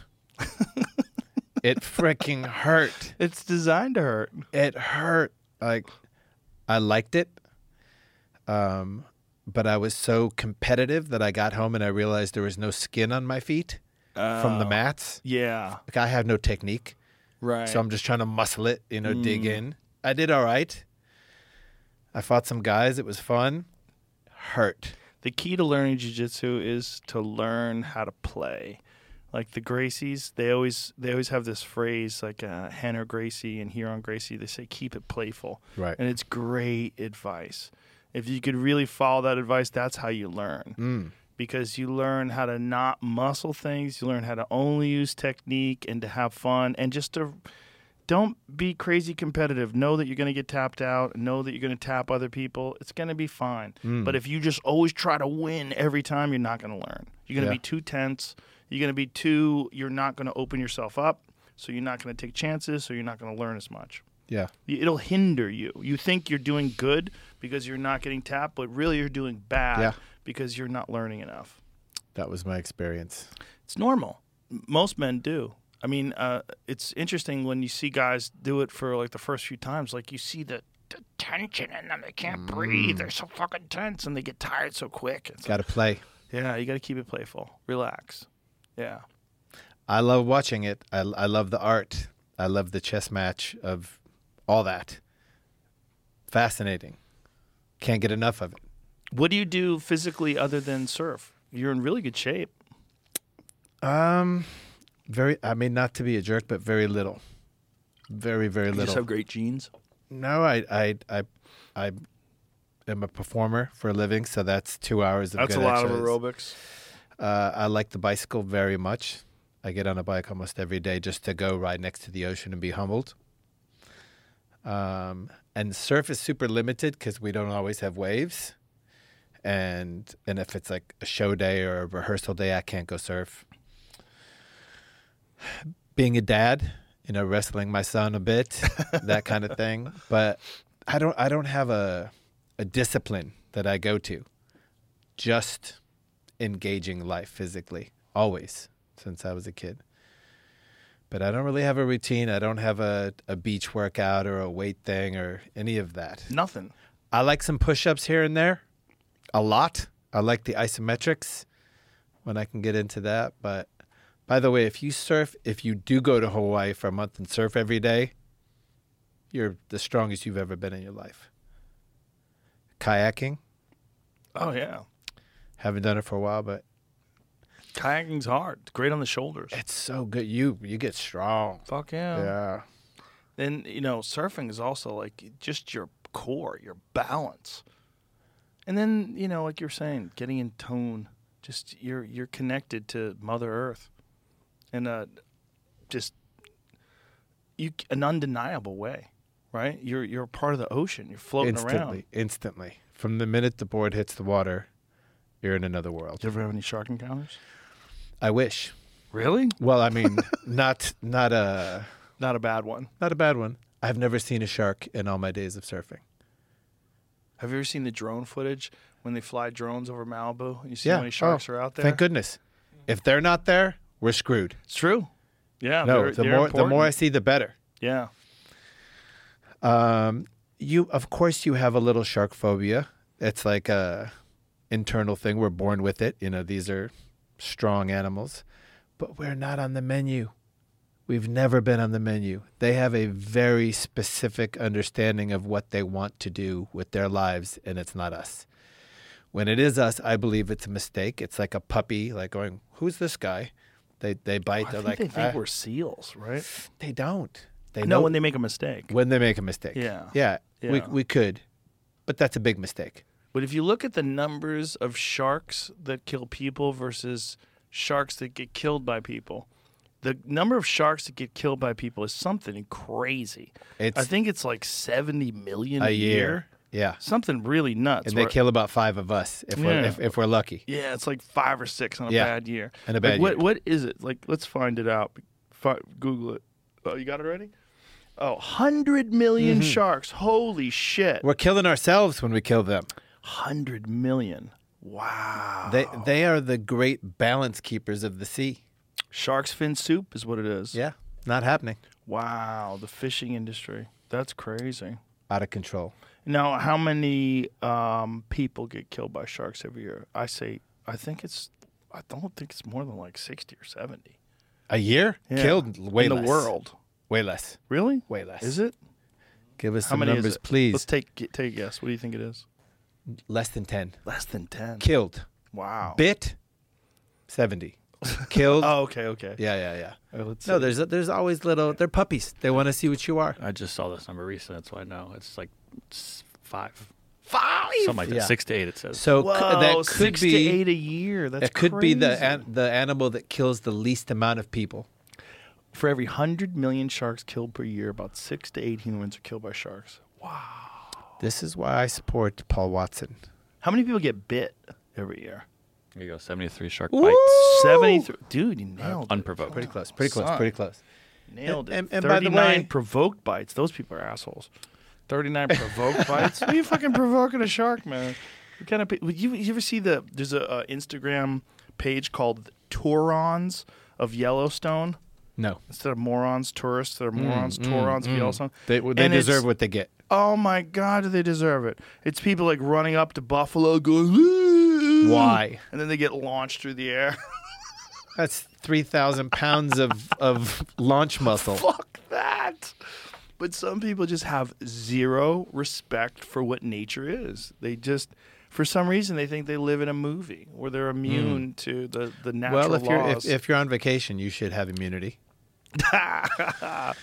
We were on vacation a few years back. We went to Montana and we went to Yellowstone, and there were bison that were just roaming around. They were only like 40 or 50 yards away. And when I saw them, all these people like got their cameras out and they were like closing in. And here it goes. Okay, this is elk. Is this the launch? It's going to chase this guy down this in gonna just a get fucked second. up? Yeah. Well, you don't ever want to fuck with an elk. Why would you? Oh, dude. yeah. Don't. Oh, you got Like, off get easy. out of here, bitch. He got That was a lucky. love tap. That's a big ass elk too. What was I gonna say? The bison that lived there, they're in these like packs, and these people were taking photos of them. And I was with my kids, and my kids they were young at the time, and they were like, "We want to see the buffalo. We want to see the buffalo." And we got close, and I'm like, "Okay, let me get like in front of you here. Let me like get in front." And I'm just thinking, okay. If shit, I'm just gonna grab the two of them like two fucking footballs and run behind a car if some shit goes down. Because at any moment now, you're only 50 yards away. The buffalo could just get pissed off and go, "Why the fuck are you taking my picture?" And just take a wild run at them. Especially if they're breeding, especially if they're in the rut. The one thing those people have going for them is that the bison doesn't really want to waste its time crushing you. Yes, It'll give you a warning. It might give you a smash, that's true. but they're like they want to go back to doing what they were doing. They're also super used to being around people because people are around there all the time. I'm gonna go toward the grizzly bear now You gonna go towards them? What do you mean? in the conversation, Oh, just for a moment. okay. I've heard a couple of your comments about the grizzly, and I just want to share my little experiences. I went kayaking in Alaska. Ooh. It was fantastic. Fjordal. This is some years ago. Flea was part of the party. So this is like a glacial river. It's a river that goes between glaciers and Oh, wow. yeah, stunning. And 3 grizzly bear encounters, all of which were lovely and mellow and harmless. Well, you know why though? You're near food source. You're near salmon. Salmon. Yeah. And blueberries. By the way, they Yeah. eat blueberries all day. All day. Their poop is blue Yeah, isn't that with wild? bones coming out of it. No, Salmon wow. bones. One time I got ahead of the pack. I stopped at a little beach. It had a berm above my head, maybe 10 feet up. When the pack caught up with me, the kayakers in the water, they're waving and hollering. I'm like, it's beautiful. Isn't this beautiful? We're out here in the wild. There's a grizzly 10 feet above my head looking down at me as I'm just parked on the beach. No problem. No beef. Yeah. Second time was a mother feeding her cubs mollusks and oysters or whatever she could get. And a hiker said there's a mama grizzly with her cubs eating around the corner. I was like, I got to go see. I cannot help myself. Really? I must go look at this beautiful animal. That's dangerous. I walked slowly, gently around the corner. She saw me. She sent her cubs up a tree. She's like, guys, go up. And she continued to eat as she kept one eye on me. No grief. No, Because you didn't surprise her. no snarling. Just like, I see you. I'm doing my thing. You stay there, I'll stay here. Then I brought my son up, and we went looking for grizzlies, and we found them, and one crossed the river straight towards us and just walked right past us. Oh. There's a distinction. What you're talking about is a coastal brown bear. The ones that are eating a lot of salmon. There's a difference between them and grizzlies. The grizzlies are the inland bears. And Okay. the grizzly is a bear that you would encounter, say, in Montana, and they're much more likely to eat you. Is that right? Yeah, because ya. yeah, they are eating animals. They're not eating fish because there's not much fish to Right. eat there. I mean, they might catch a trout every now and then, but for the most part, they're eating moose and deer and mostly calves too. That's what they prefer to eat. That's a good meal. It's a good meal. I don't think I'm a good meal. You definitely would be, and they definitely would eat you. If you my woman got killed in Montana recently. She got killed in her tent. She was I forget what she was doing there, but she was in her tent, and this bear came into her tent and killed her. It does happen. It's more likely to happen with grizzlies than it is with brown bears, because brown bears are actually far larger too, because they have an almost endless supply of fish, especially in like Alaska. The biggest brown bears in the world used to be in California. California, even though our state flag has a grizzly bear on it, we don't have any grizzly bears in California because they killed them all. Misnomer? No. No, I'm saying the flag is a misnomer. No. They used to have them. We there. had grizzlies. Oh, yeah. There's a place called Leveque, California. I know we had the brown bear, but now with the distinction. Yeah. Well, it's the same bear. Same bear. It's Okay. the difference between them is one of them is on the coast and they're far Right. larger. California had the biggest because California doesn't have a hibernation. It's not winter. There's no winter there. Like California, like Leveque, California. Where is that? It's like on the way to Bakersfield up the 5, and it's named after the last person in California to get killed by a grizzly bear. I think his name was Stephen Leveque. You had it right the first time. It's with a B, Lebec. Lebec. It's Peter Lebec. Leveque, yeah. What did I say, Leveque? Yeah. Leveque. That's the guy. So he got killed by a bear in 1837, which is now Fort Tejon. So that is up near Tejon Ranch. And so this guy was the last person killed by a bear, and then they basically eradicated brown bears from California because because they were killing people, because they were hunting them down, because they are predators, and they if they didn't have fish, and they found a person, they're like, I'll eat you. I would have to see it to believe it. See him eat a person? Well, I've read I've read all the accounts of them eating people, and it always seems like they have a reason. Well, yeah, they're hungry. Other than hungry. Well, in California, I think the issue was people were making their way to California, and they were a new food source. They weren't there originally, right? Maybe so they people were started just a showing nuisance. up. I'm sure they were a nuisance. Yeah. If you're a bear and you're trying to kill a deer, and then this asshole with a musket comes along and kills your deer, and then he tries to chase you off that deer, you're like, get the fuck out of here. This is my deer you shot. Get out of here. How about the black bear? Black bear are more likely to try to kill people than grizzly bears are. When a person gets attacked by a grizzly bear, generally it's a surprise. When a person gets killed by a black bear, it's generally a bear that's trying to kill people. They get predatory bears. Yeah. They do occasionally hunt people, but it's rare. For the most part, when a black bear sees you, they just try to run away. They also think of people as a threat. Yeah. We got charged by a black bear in Alaska. Ooh. And it was as big as a brown bear. They're big, man. Oh no, this was a house running fast at us. And then it made a right turn. Try to Like scare you. it was a It's bluff. bluff charge. It was a bluff, yeah. Thank God. Oof. It didn't know what to do. Fuck. Bears are wild animals. I mean, they're beautiful too, though. They're so cool. I'm so glad they're real. We love them. Yeah. In Pasadena, Monrovia, Oh, yeah. they just come down from the hills and like Jump in people's pools. jump in pools, roam the streets, get a little snack out of the garbage. There's a great video from Pasadena. There's a guy who's on his phone, and he goes and turns down this alley while he's on his phone. And as he's like looking at his phone, he looks up and there's a bear. He's like, "Fuck!" And he runs away. But it's like a like a security camera footage of this fucking guy? Every day, they're around. Yeah. Well, they come down from those mountains out there.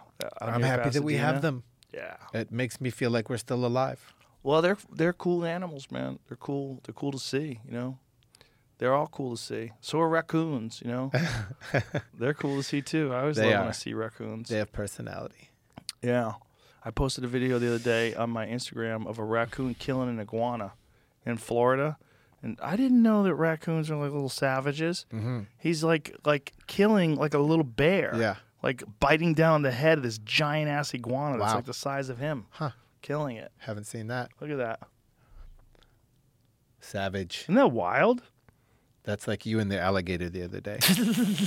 Well, iguanas are another weird invasive species in Florida. And I guess these raccoons are adapting. Just decided to eat them. That's a big challenge right there. Isn't that wild? That thing's as big as him. There's a lot of iguanas in Florida, apparently. I would imagine that's a tasty meal for him. They apparently taste good. Yeah. Because there's a bunch of videos on YouTube of people hunting iguanas in Florida and then cooking them. You know, they cook them in like a chicken dish. I would try that. Why not? They're invasive. Yeah. They have to kill them. It's a good move. So do you cook yourself? No. Not at all? I will cook pancakes for my son. I will cook eggs for myself. And that's kind of my limit. Yeah. I see the attraction to people who love to be in the kitchen, cutting and dicing and chopping and frying. And my son can cook. It's not for me. No. I just never got into it. You? Yeah. I cook all the time. Yeah.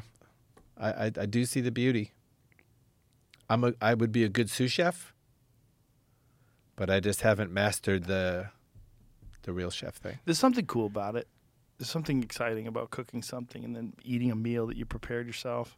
It's very exciting. Yeah. No, I like to be in the kitchen when that's happening, but I prefer someone with a larger skill set to be at the helm. I get it. Yeah. Yeah, someone who knows what they're doing. You ever do any fishing? As a kid in Michigan, yes. It was kind of a go-to. Kind of have to. Yeah. If you're a kid in Michigan. Yeah, you got to fish. It's the rite of passage. But now I have the same feeling about fish. I just hate taking them. I love eating fish. It's such a wild animal. It's so good, so satisfying. But when I see them getting pulled out of the ocean, I'm like, ugh. Right. I just ruined this dude's day completely. That's true. Especially the mahi-mahi, which are flaming blue, Beautiful. yellow. And then the minute they come out, they lose all their color. They're just like, game's over. But I would. If that's like an animal that I have a slightly easier time I was in Mexico with my wife, and we went fishing. We caught mahi-mahi, and we cooked them like literally 2 hours after we caught them. Mm-hmm. Cooked them, caught them, got them to shore. 2 hours later, we're eating them. And it was like, holy shit, is this good? Fish in particular, there's something about like cooking them right when you catch them that makes them exponentially better. Mm-hmm. They're so good. It's like I almost feel like you're missing something if you buy like commercially caught. You're missing like the what the fish has to offer you. Mm-hmm. You're not getting all of it. It's almost. I mean, it's still great. Mahi-mahi's great no matter what, but man, it's not as good. Like right out of the water, it's the best. I did that with my uncle in the Bahamas in the early 70s. Really? He was that guy. He was a master surgeon, so we spent all day in the hospital with open bodies trying to heal them. And then we would take a tiny little sailboat to the Bahamas and fish and swim and live. Oh, wow. Yeah. What a cool experience that must have been. It was. He was a badass. He was a big barrel-chested badass and not afraid of sharks. I had seen Jaws. Show me a shark this big, and I'm just running over the top of the water to escape. And we were on the island of Bimini, which is just a little sliver of an island out in the Atlantic. Crystal clear water. And one day a hurricane was coming. And his job was to take his tiny motorboat and pull a huge sailboat out of the harbor so that it could get to the ocean before the hurricane arrived, because that sailboat needed to get to Florida. It's raining, the seas are high, and he's in a small motorboat, and he's going to pull with a rope the boat out of the harbor. And I was like, I'm coming. He's like, you are not coming, 11-year-old Tony. I was like, no, I'm coming on this trip. I'm going to help. So my aunt sanctioned little Tony getting on the boat. When we pull this racing sailboat out of the harbor into the ocean, which is raging with massive waves. And we got a wave coming up over our bow, which sent us vertical. And the sailboat got a wave pushing its nose down, which pulled our stern underwater. Oh, shit. And it was my time to go moment. I was like, God, whoever you are, whatever you are, I feel a little bit young to be checking out right now. I mean, is this what you had in mind, honestly? And as I'm having my time to leave this earth moment, my uncle grabbed a machete and went underwater and cut that rope. And we popped out like a cork. Whoa. He floored the engine, which sent most of the water out of the boat, and everything was fine.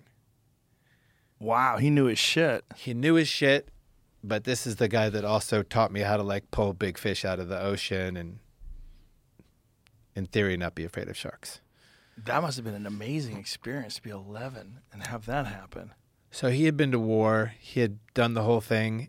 And as he grew older, he told that story. He says, that was the scariest thing that's ever happened to me in all my days. I wouldn't tell this to my nephew, but it was curtains. We were done.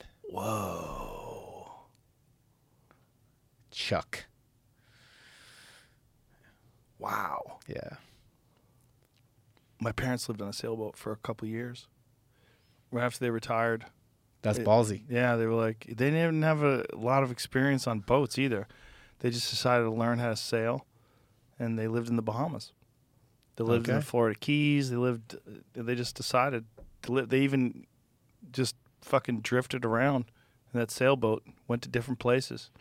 You ever think about it? No. Fuck that. That's not me, man. I enjoy fishing. I enjoy being on the water. I love the ocean. But if I was going to live somewhere wild, I would live in the mountains for sure. For sure. You ever think about just taking that one-time circumnavigation of the globe in a sailboat? Nope. No? Nope. Why? Fuck that. It's just it's just not attractive to me. I respect it. I appreciate it. It's beautiful. But to be contained on a small wooden vessel bouncing around at the mercy of the waves and the way the moon affects the tides, and fuck off. It's terrifying. Yeah. Look, a lot of people would say fuck off about the mountains too. I mean, I'm not judging. Yeah. Just for me, that's the vibe that I love. I love this. Ready?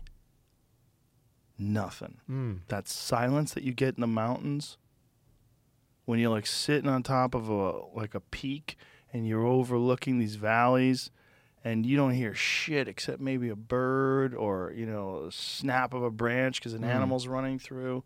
That to me is the most centering and the most peaceful.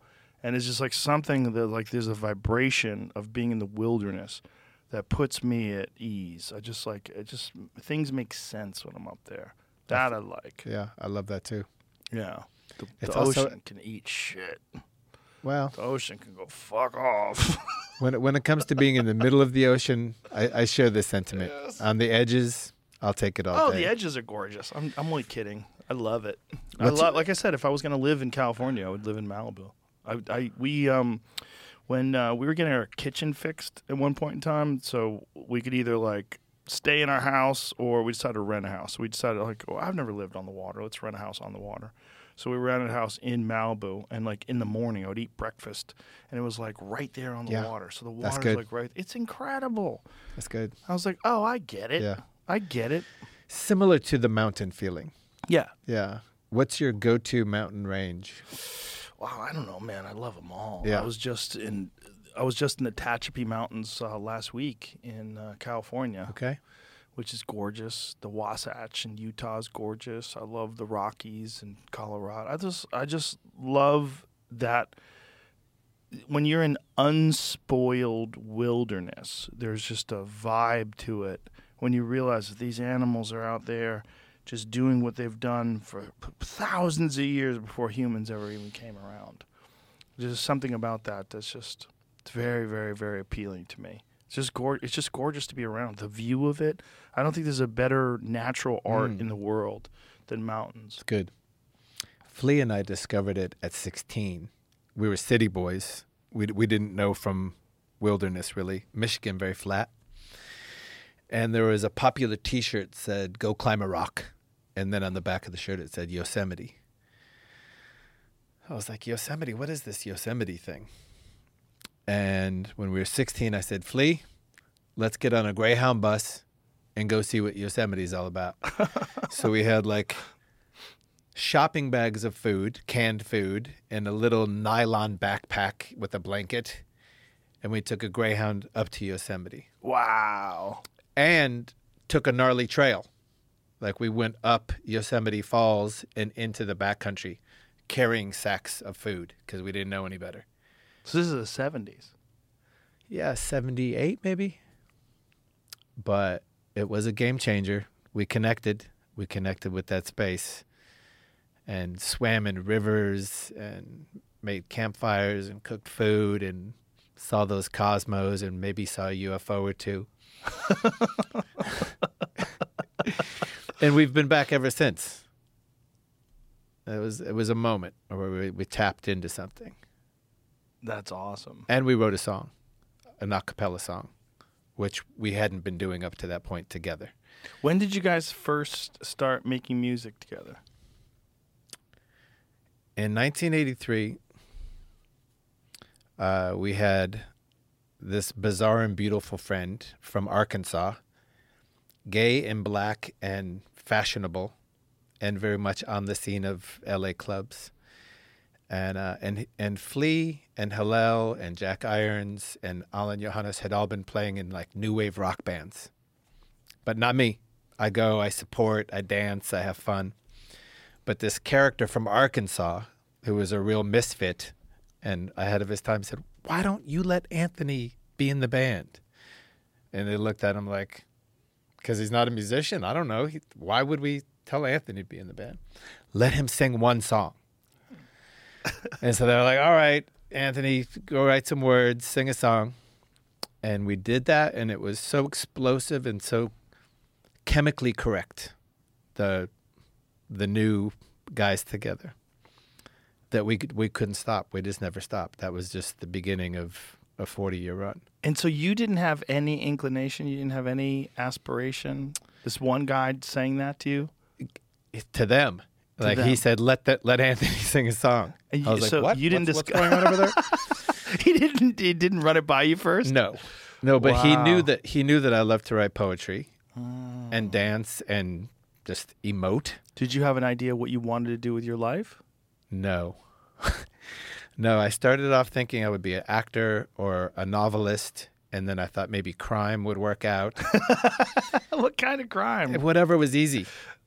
But my father had kind of inserted enough art into my childhood with music and visual arts and just ideas that I was built of this stuff. I was built of words and sound and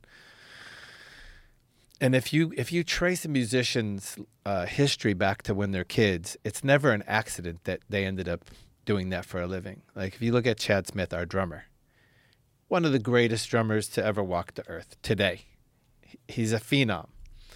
But he was a little stoner living in the suburbs of Michigan who all he wanted to do was listen to music and be a part of music. But he was also a natural-born athlete. He was so coordinated. Pick up a golf club, boom.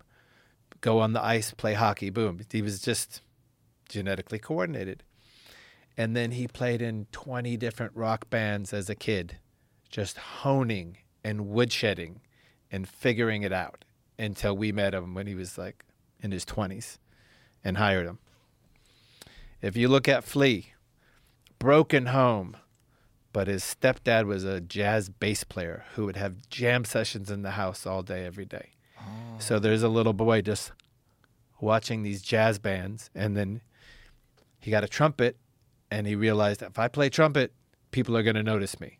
So the little kid who wasn't getting much attention in this adult world of a broken home, suddenly people are paying attention and listening. And he had the discipline and the intellect. John Frusciante, his great-grandfather, immigrant from Italy, master musician. His father, Juilliard pianist. So from the time he's a kid, this music, like, let's see what you got. And then his psychosis and way of dealing with the world was, I'm just going to sit and play for 10 hours a day. So it's never an accident that these people end up where they end up. It's a lifetime of just everything working out so that that's your life.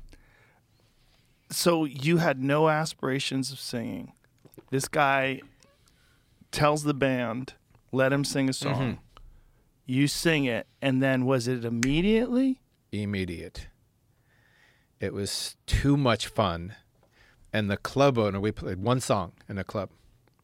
And Solomon Burke, this French guy who had started a club in Hollywood, charged the bandstand and said, will you boys come back next week? Maybe play 2 songs. We're like, we'll see you next week. And we went home and we wrote a song, and we came back next week. And it just never stopped. Wow. And you were 21. Yep.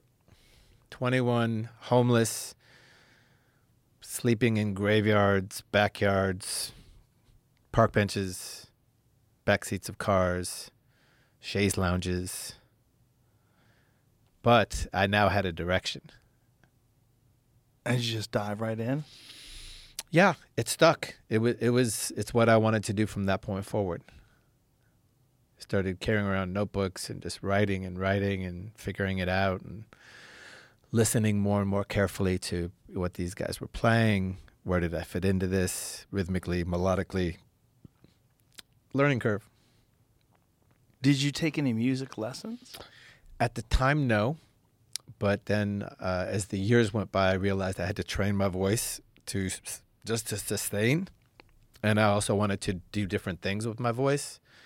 So I found some teachers, old school opera vocal coach guys and girls, which taught me a lot and made it a lot more fun and gave me a bigger playing field. But really, it's just about being present, being emotional, and listening to what's happening. So what is the creative process like when you guys make a song? Do they have the music first? Do you have the lyrics first? Is it a combination of the two? Zero rules. Zero rules. Zero rules, and it happens every which way, and it could be anything. Like, as the Red Hot Chili Peppers don't have it's got to sound like this, or it's got to sound like that. It's got to be hard, or it could be anything. It could be funky. It could be bluesy. It could be jazzy. It could be hip hop. It could be folk. We'll play anything. Anything that we feel like playing, which is also a blessing because less boxed in. But often John and Flea will stay home and go to their garage or their room or whatever and just play until they have something, a tidbit, a chord progression, a rhythm, a melody, because that's what they like to do for hours, just play. And they'll come to band practice and they'll say, what do you think about this? I'll be like, I love that, and I think I know what to do with that. And it starts there. And Chad knows what to do, and we just build together. Or I'll come in and I'll say, I have these words. They're looking for a home. What do you think? And John is exquisite at listening to what I'm doing. And I kind of feel like I'm surrounded by geniuses and I'm a little bit of the idiot, but he's good at deciphering the idiot's genius. So he listens to me and he's like, I know what to put with that. And then it just grows.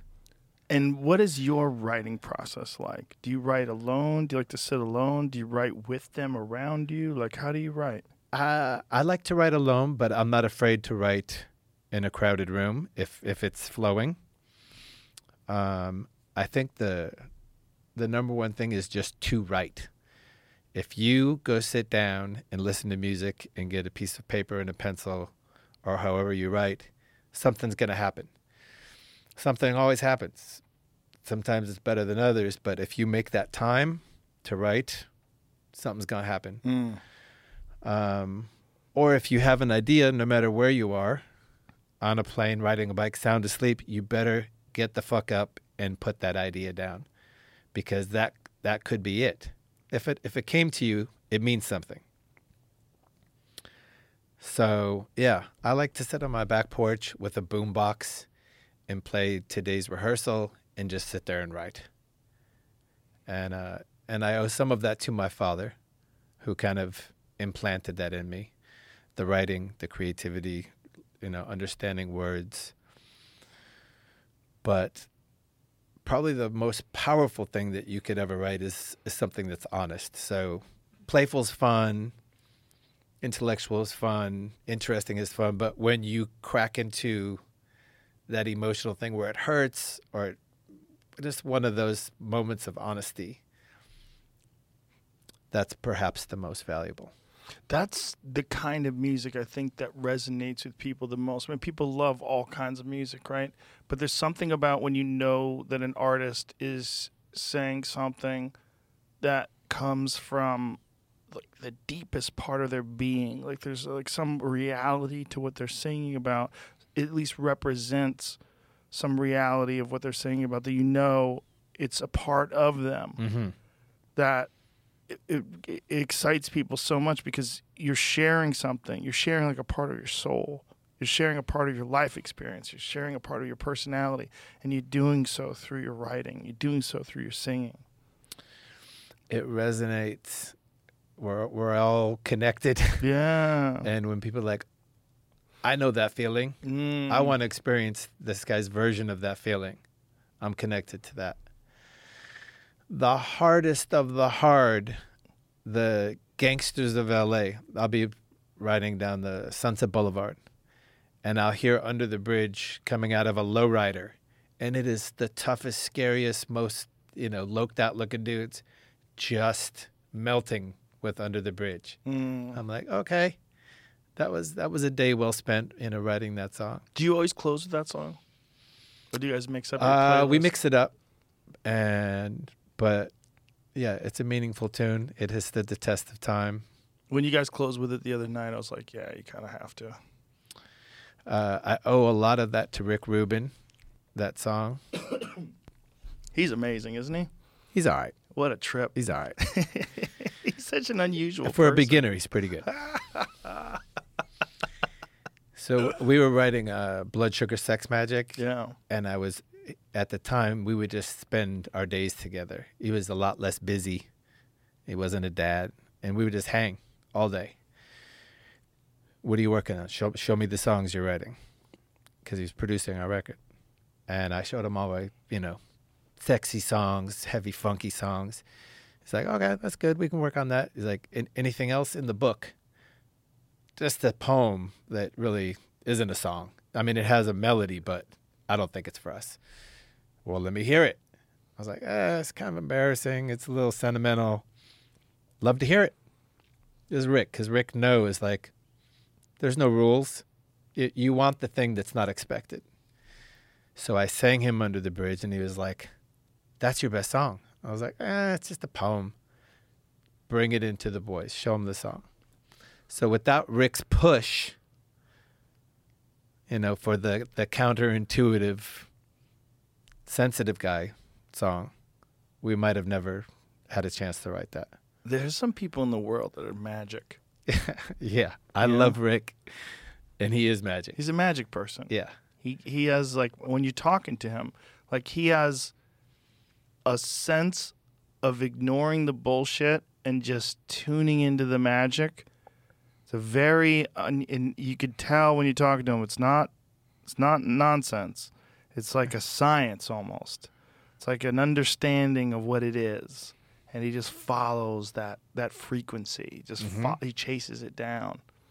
Yeah, he's tuned into that. Yeah. He's very good at that. He's another person, if you look at his origins, it's no accident that he ended up being the person that he is. Single child, out in the suburbs of New York City, I think, Long Beach, Long Island. And he had an aunt, very cerebral boy, already just like very smart kid, but living a boring, culture-free life of the island. And he had an aunt who lived in Manhattan who loved her nephew. And every weekend or every other weekend, whatever, he would go spend with her. And she was cultured. She was like, we're going to the opera. We're going to the symphony. We're going to the museum. We're going to go see all this different stuff. And Rick was amazed by the music and the art and the culture that she was sharing with him that he wasn't getting in his home life. And he just started tapping into the magic and dedicating himself in a way that led to him starting his record company when he was in the NYU dorms. But it wasn't an accident. Like, he got fed the raw materials as a kid, and it opened up his dream. And I think probably also being a single kid, you're not influenced by your siblings either. So you have a chance to sort of be who you actually are. Less influence. He would get on a bus and go 200 miles to see James Brown when James Brown was still on tour by himself. And he would get there 5 hours early. They were like, you got to wait in the parking lot because doors don't open for 5 hours. As a kid by himself to go see James Brown, I was like, yeah, you're qualified. Just out of appreciation, not even thinking there was a career involved in that. That's what's so crazy about his story. Yeah. There was no career to be that guy. Nope. No, he invented a career. Yeah. There was no future in hip hop. No, people looked down upon it. They thought it wasn't even music. Yes. Call us back when you have some music, they would say. Isn't that hilarious? Yeah. He was telling me the whole story of the connection between Aerosmith and Run DMC about people like, what the fuck are you doing? You're like ruining Aerosmith. And then the hip hop people are like, what the fuck are you doing? You're putting hip hop together with rock? What the fuck is that? And then meanwhile, it's like, oh my God, you just united two worlds. Yeah. You united two worlds and opened up a whole new realm of possibility for music. And he just did it by following magic. Yeah. Yeah. So I met him in maybe 1985, and we were flailing. I was lost in a retarded sea of drug addiction. Just too thin to win. How did that start? Huh? How'd that start? I'll tell you, but first I got to share Okay. the little Rick Yeah. tidbit. So I was basically a junkie, but still showing up to work from time to time, which was the basement of the EMI studios on Sunset Boulevard. They gave us a little basement to rehearse in. They had signed us. But we were going nowhere very slowly. Couldn't get out of our own way. But we were still making a buzz. There was still something exciting about us that caught people's attention. And it caught Rick Rubin's attention. And he was with the Beastie Boys, and they were exploding with success and greatness, writing incredible music. And so Rick brought the Beastie Boys to our dingy little recording or rehearsal spot, and he sat there, and we rehearsed while they watched. They're in these little dirty couches watching us, and we went through our songs. And Rick stood up and said, we're going to go now. And I was like, okay. Do we talk again? What's going on? We'll get back to you. Didn't see him for years. Years and years and years went by. Eventually, I got clean, and he came back and said, let's make a record. But I said, what happened that day? You came, and we played, and you disappeared, and I never talked to you again. He's like, I thought somebody was going to get murdered in that rehearsal space. I thought somebody was going to die. I had to leave. That's how dark we had become. That's how dark I had become, is he was afraid someone was going to die, and it was time to leave. Murdered. That's what he said. He's like, you guys were terrifying. You were scary. It felt like somebody was going to die. We had to go. When you look back on those times, do you understand how he thought that? Not exactly, but everybody has their own perception, and there was darkness in the room when you're following that lifestyle. There's definitely instead of a magical energy, there's a very discernible dark energy. Yeah. But I didn't realize it was that dangerous. He was scared. How did you get on the road, the drug road? Well, I think the road was already in me from birth. A combination of predisposed to addiction physically, and then emotionally, I developed the tendencies that I needed to squash some of the noise. Spiritually, a little depleted. So I started smoking weed and loved it. It was a very fun and at the time subversive thing to be a part of. Like today, it's pretty damn common. But then it was very outlaw as a young teenage boy. And years went by and there was no problem. And then I started introducing narcotics at a pretty young age and really had nothing to say about it anymore. I was like the caboose of a train, just going wherever the hell that train said to go. It was interesting and it was exciting, but it was also painful as hell. It was just like, in the end, this is a life of suffering. Fortunately, my destiny was meant to survive that. And,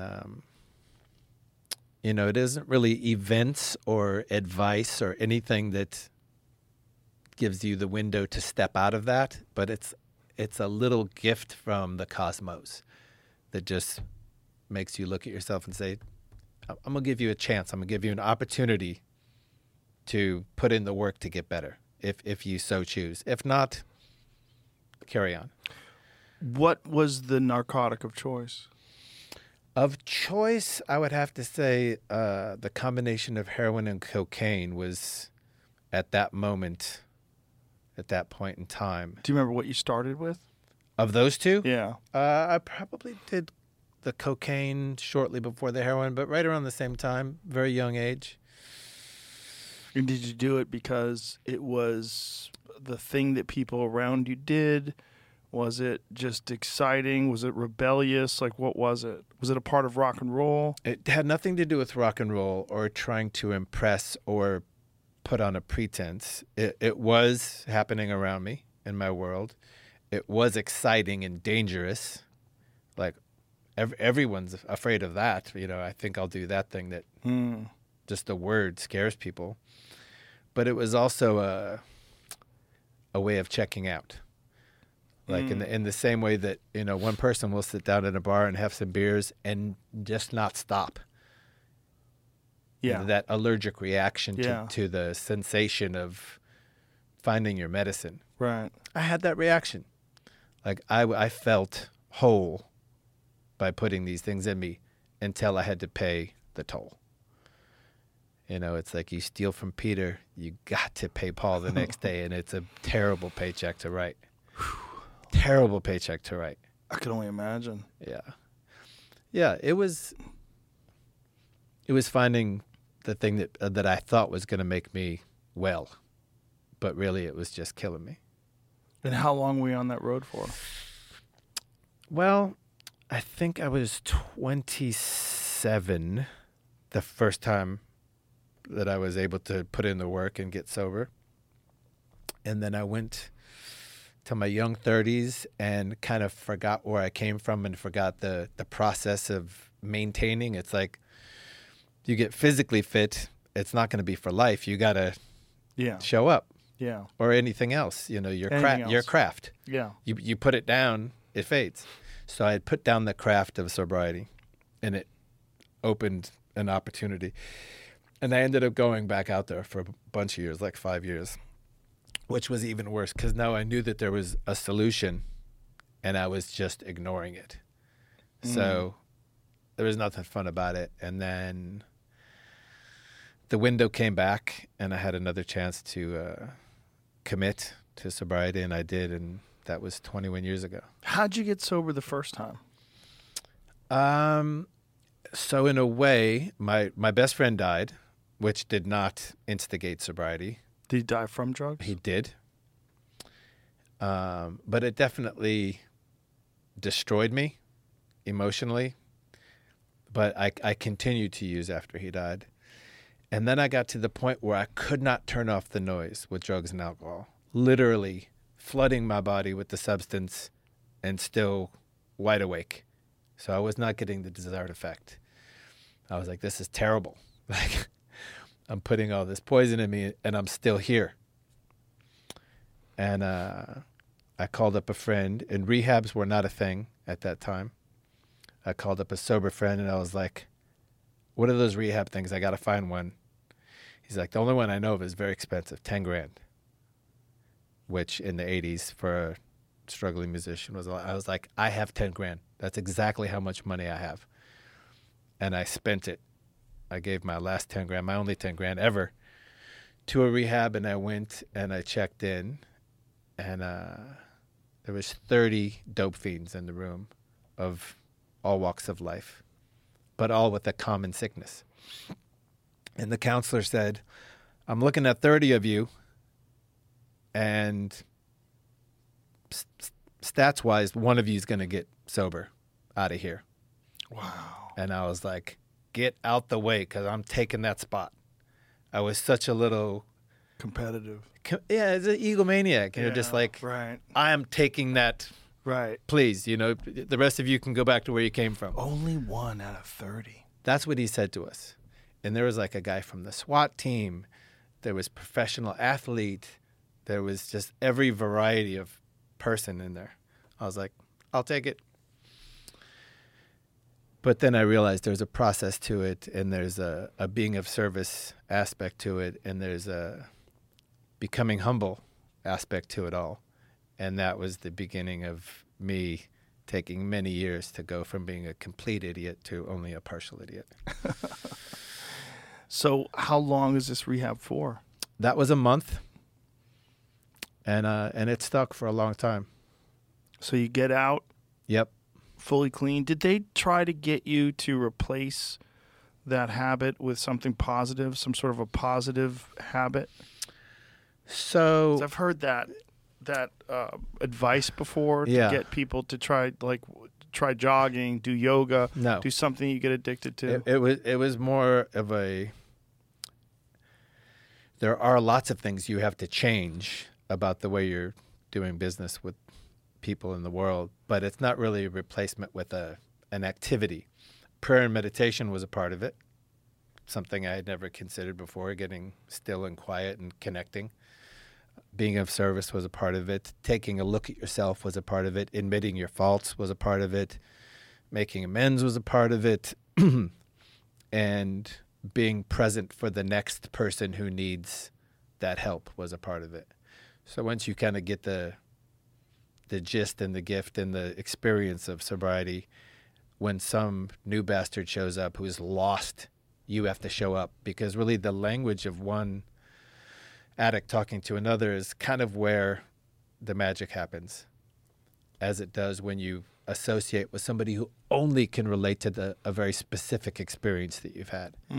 You could talk all day long to a normie and they're like, why don't you just put it down? I wish I could. It just doesn't work like that.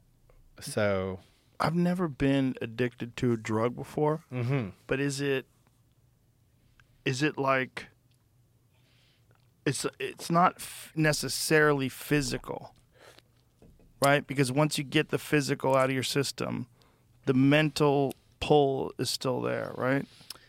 It is physical because it's like an allergy. So yeah, you could get rid of the physical addiction, but then the minute you take that substance, whatever your addiction is, you react to it differently than a normal person. So that's the physical. Like a person who's drinking booze, the chemistry is physically different as it hits your bloodstream. So you mean like you're naturally more physically addicted? Yes. And you don't think that has to do with your childhood or with trauma? That's part of it. It's part of it. That's part of it. So that's what naturally makes you more physically addicted? No. No. So that is the part of it. emotional and or spiritual element. But the study that they do on people, the way they process alcohol is different. The Right. the So alcoholic. there's a genetic variable as well. Yes, Yeah. there's a genetic variable. So was that the thing that got you off the wagon again? No, painkillers from a doctor visit. And by the way, had I been fit with my recovery, it wouldn't have been an issue. Did you have a surgery or something like that? I did. I had a wicked 4 tooth surgery, and I went in there without my tools or my connection to where I'd come from. I had just kind of forgotten about it. Like, I'm good. I'll live and die sober. But I stopped doing the work. And so they give you some sort of a painkiller because of your teeth, I was done. and you were right back. Done. And I've since had all kinds of surgeries. No issue. And did they put you on painkillers with the other surgeries as well? Yes. Yeah? Yeah. But, you're Or cool, but yeah. you understand it now. Yeah, well, I went in there like, talking to people before I went in. Mm-hmm. And just, it's exercise.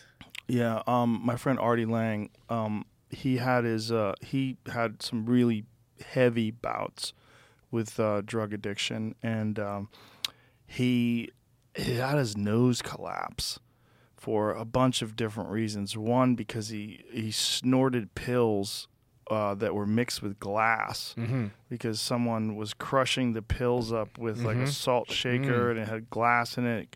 Cut his nose up, it got infected, and he also got punched out by some guy who was an enforcer for a dealer or a bookie who he owed money to, and so his nose is collapsed, and he was going to get it fixed, but he can't, because he's like, I can't take the risk of getting back on the painkillers. That's a choice I understand. Like the payment for going back to where it came from is too great. Yeah. There are people who can do it, like they go in there with a support. Right, with tools. With tools and with the connection and doing all of the things that you have to do to be well. But I understand his fear.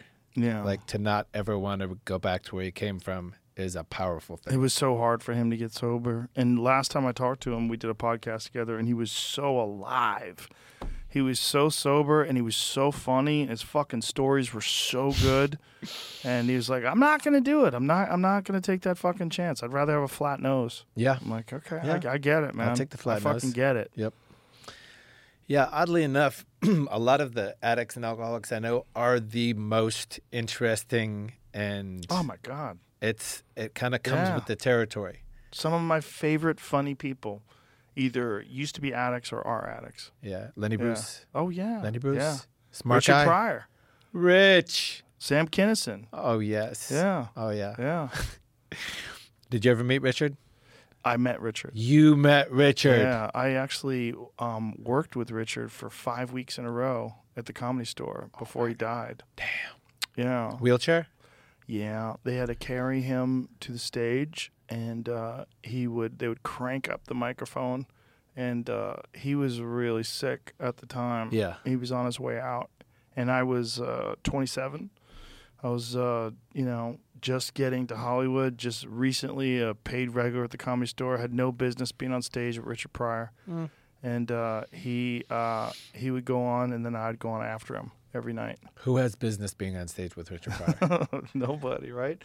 He was a reason why I even understood what comedy was. When I was 15 years old, my parents took me to see Live on the Sunset Strip in the movie theater. Uh-huh.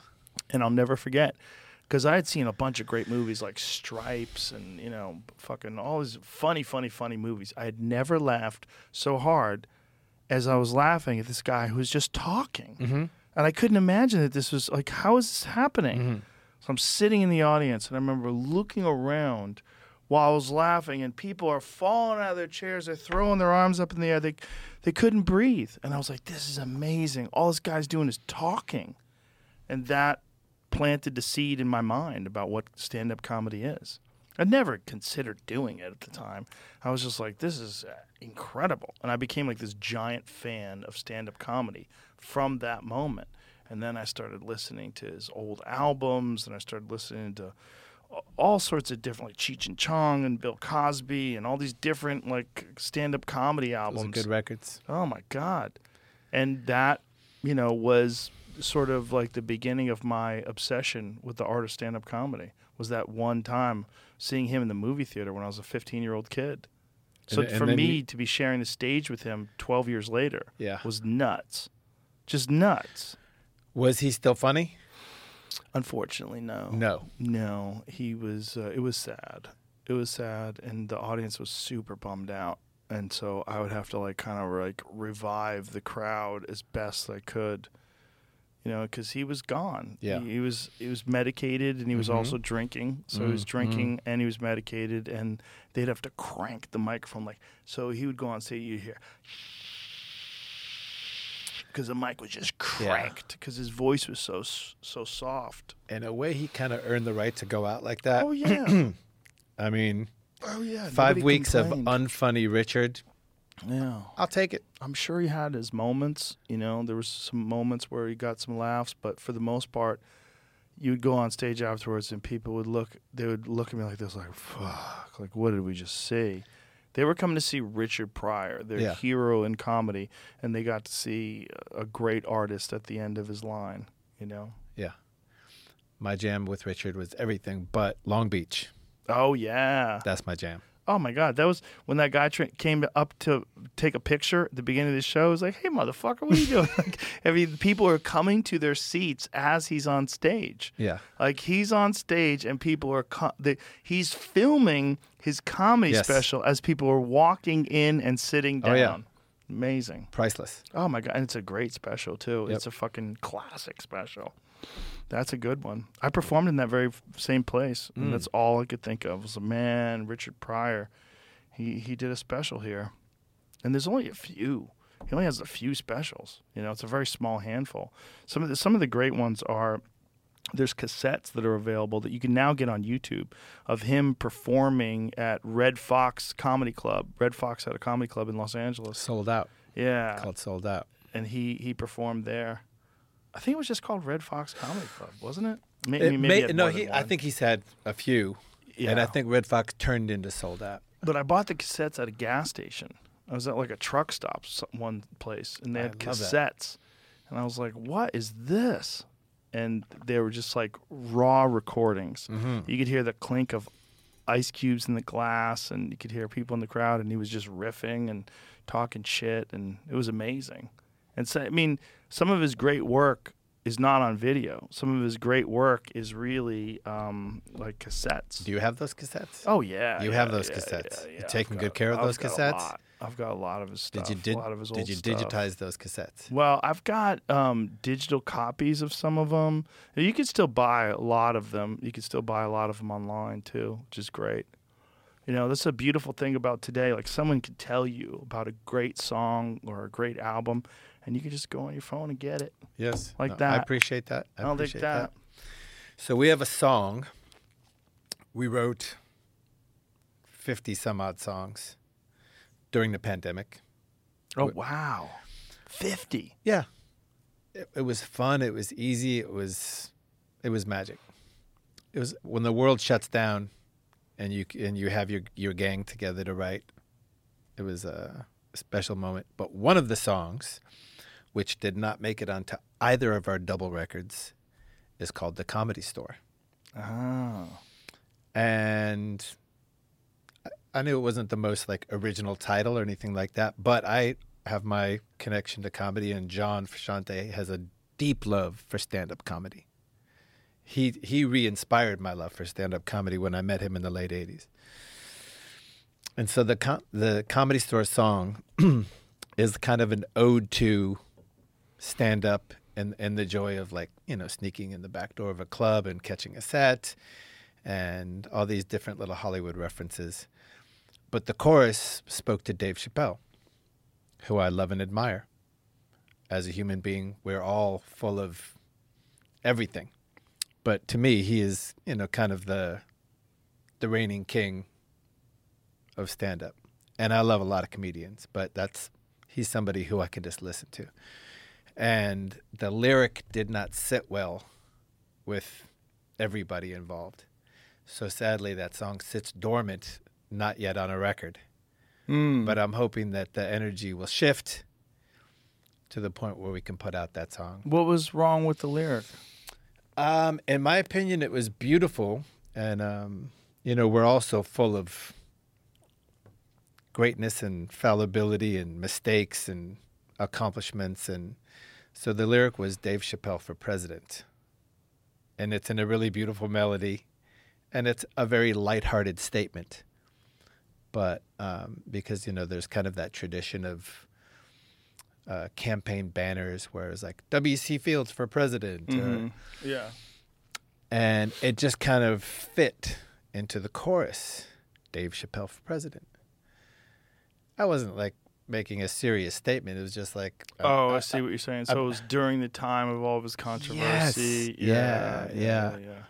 But the song is so flirtatious and groovy and laid back, and you might just feel like you're in the mountains listening to the song. So someday I'll share it with you, whether it gets released or not. I'll trade you a copy of that song for a copy of one of your Richard Pryor cassettes. Oh, okay. Beautiful. I'll send you those in the email. They're available. A lot of them are available online. The Red Fox ones. They're fucking great, man. Because you get to see them experiment. That's one of the joys of the internet today. Back when I was a kid, I had to find those at a truck stop. Now you can just find them like that online.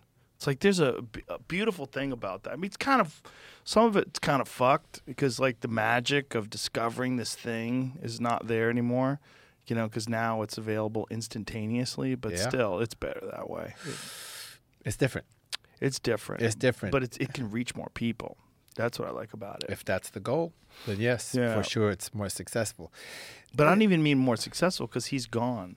I mean, like right now, people listening can go, and one of them was called Playing Crap. What's it called? Craps? Something like that. I forget what it's called. But that someone can listen to this and then go on YouTube and then bam, they can get it. Yeah. There it is. Craps. Ooh. After Hours. Ooh, I like the cover. It's fucking great. Yeah. So I'm in. I'm sold. How many minutes is that, Jamie? 32 minutes? That's a great poster. I'll put that up in my bedroom. Yeah, 36 minutes. It's fucking great. Yeah. And this is, probably... It's put online. Somebody put it online in 2011. They probably put it online after we talked about it. Because we talked about it way back then for sure. Because I talked about how great it was just to be listening to these live recordings from these comedy clubs. It is a great thing. 1971. There is something about the process of seeking out and searching and putting in the due diligence to find that. Yeah. Or to show up to the show or... go to the record store. Yeah. That made it all a bit more cool. Right. Then now you just tap that button and it's there. So yeah, you're reaching a larger audience. I think you said it right. I think it's different. It's different. Yeah. It's not better or worse, right? It's different. Same with rock and roll. Yeah. What was it like for you guys when all of that the streaming thing, when it all came to be with Napster and there was this big uproar? How did you guys, how did you feel about that when all that was going on? Because that was the giant shift, right? Napster was the great shift when the internet sort of realized, like, oh, we can just get this stuff for free. And then, some people were furious about it. Like, I interviewed Paul Stanley from Kiss once, and he was like, man, it's stealing. You're fucking stealing my music. And I was like, wow, that's an interesting way of looking at it. Because, like, some people didn't think of it that way at all. They thought of it like, well, this is a way my fans can get my music easier. And if you really want to support me and you like the music, go buy the CD too. But, like, I'm happy you got it. I did not have time or energy to even care about it. Like, my focus was so just wanting to make good music and put in the effort that whatever happened to it afterwards, I didn't even care. Well, you guys had already made so much money selling actual physical records by then, right? What year did Napster happen? I want to say it was like 99-ish. Is that it? Yeah. I think we made our lion's share of cash flow in the 2000s. Really? I think so. Well, people are still 100% still buying CDs. Yes. And when did it die? 10 years ago? 10 years ago. Ish. I didn't care. Napster didn't bother me. It was like, if that's what's happening, that's happening. Really, I just wanted to be a good band member and a productive bandmate and do our thing and go play live, which you can't replicate. Right. You know, that's the thing that kind of kept us alive even when record sales disappeared. Right. When we go play live, people show up. Right. So I wasn't worried about the money, but I think even if that had happened earlier when I was less financially capable, I don't care. We were never in it for the money. The money was a bonus.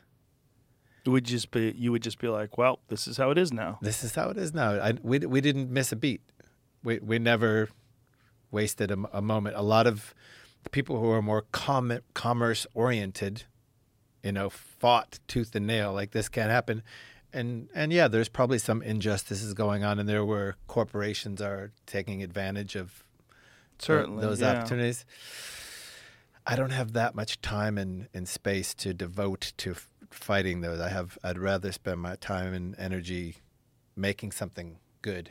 Good for you, man. That's just that's a great attitude. Because I didn't disagree with how Lars Ulrich felt about it. I understood what he was saying, but I was like, man, that's a bad look.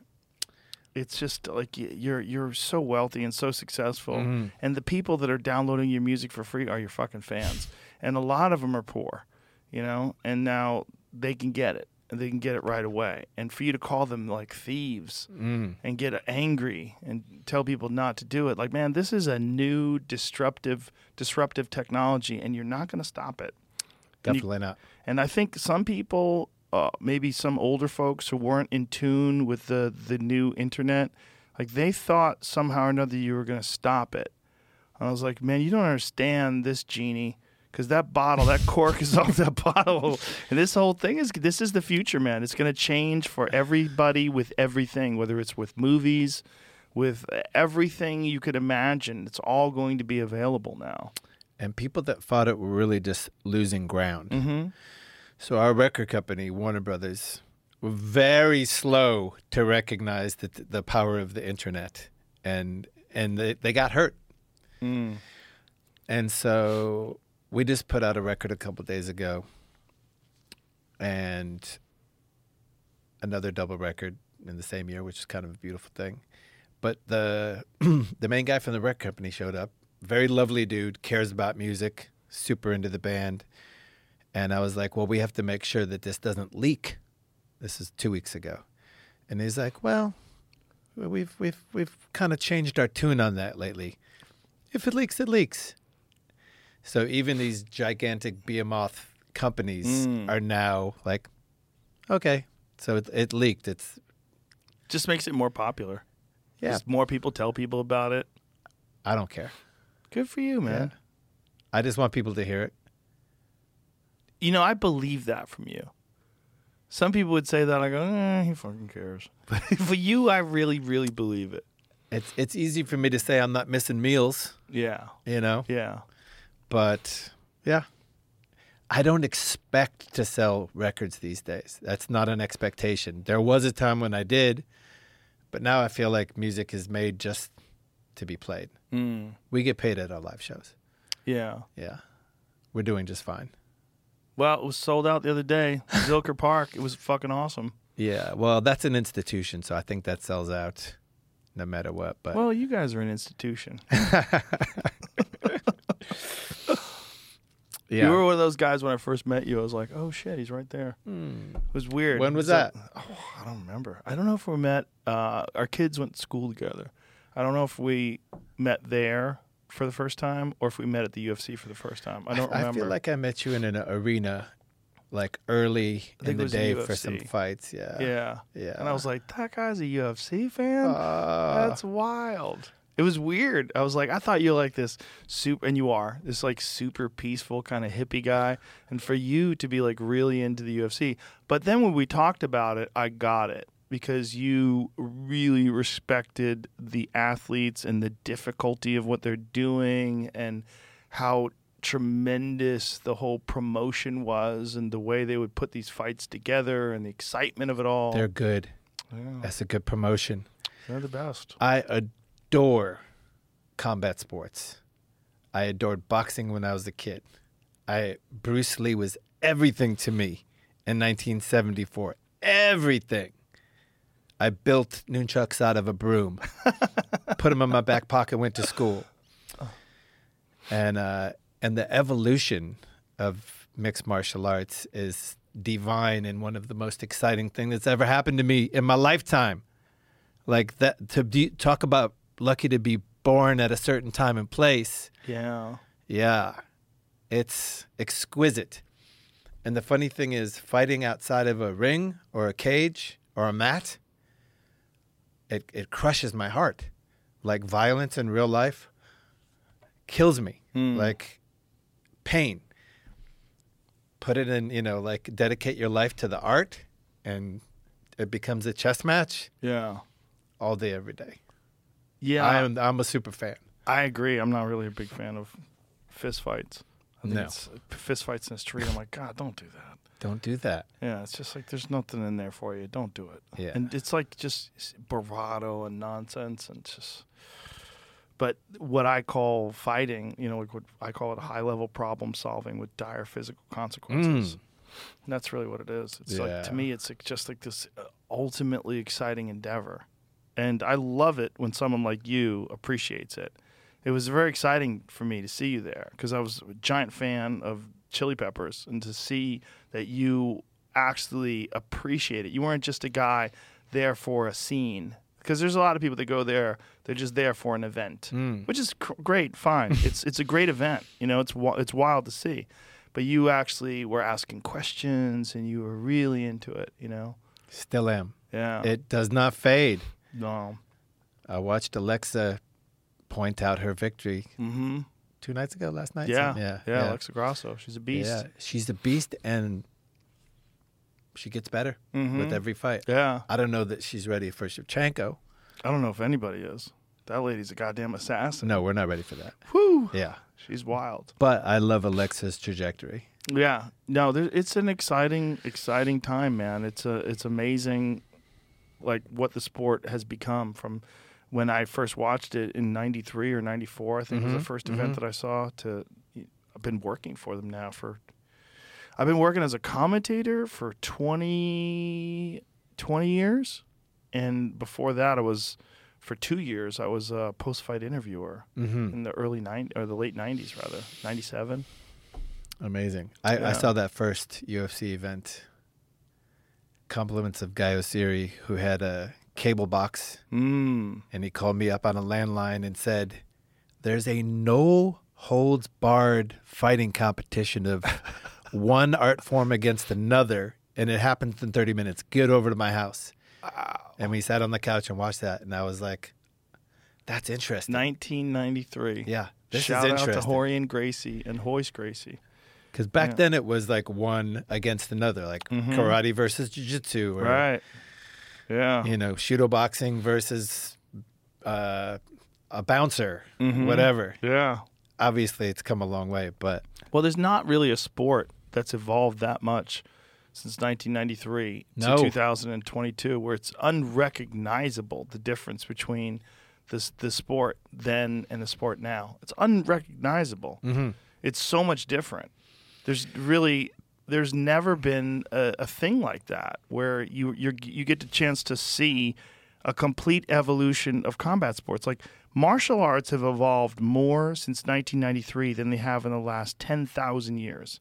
And that is 100% undeniable fact. Pretty exciting. It's very exciting. Yeah. It's very exciting. I get excited when I run into somebody on the street who watched the fights the night before, because I'll sit there for 30 minutes and go over it. And, To this day, I'm excited about it. To this day, me and Dana White, sometimes I'll call him at like 1 o'clock in the morning, and he and I will have 2-hour conversation about fights. Just 2 hours. It's fun. About this and that. I mean, we're both so we should be so jaded. No. We've both been but the involved for so opposite. long. It's the opposite. Yeah. It's amazing. Yep, I love it. I love what you do for the sport. Nobody does it better. Thank you. And I love what Dana does for the sport. He's the best. Nobody does it better. He's the best. He's the best front man that any sport's ever had. I ever. think so. And he takes so much grief and gets so much hate.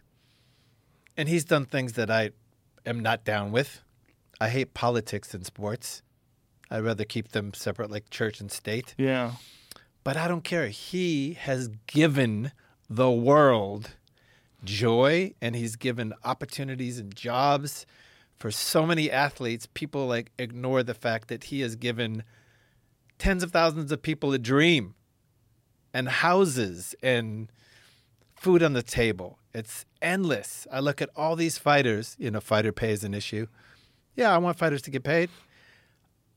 I know thousands that live in houses that would not normally be able to do that because Dana works his ass off and he loves it and he cares and he's relentless and he put in the years. So many props to him for bringing those dreams to life, and I feel like I have to balance out some of the hate he gets. Yeah, well, he's going to get hate no matter what you do. You're a person in a position like he's in, position of prominence. Mm-hmm. And, whether or not the criticism is valid, what is valid is the praise. When I introduce him, when I do the weigh-ins, Mm-hmm. I always say, without him, none of this would be possible. Because it's true. Yep. I know what that guy's done. I know the work that he's put in. I know how hard he's worked. And also, he's a guy who doesn't bow down to bullshit. He doesn't back off. And he kept that sport alive during the pandemic. When everybody was saying, you're crazy, you're going to kill people, we're all going to die. He was like, what the fuck are you talking about? We're going to test everybody, and we're going to put on fucking safe shows. Yeah. We're going to create a COVID bubble. We're going to make sure everybody's safe.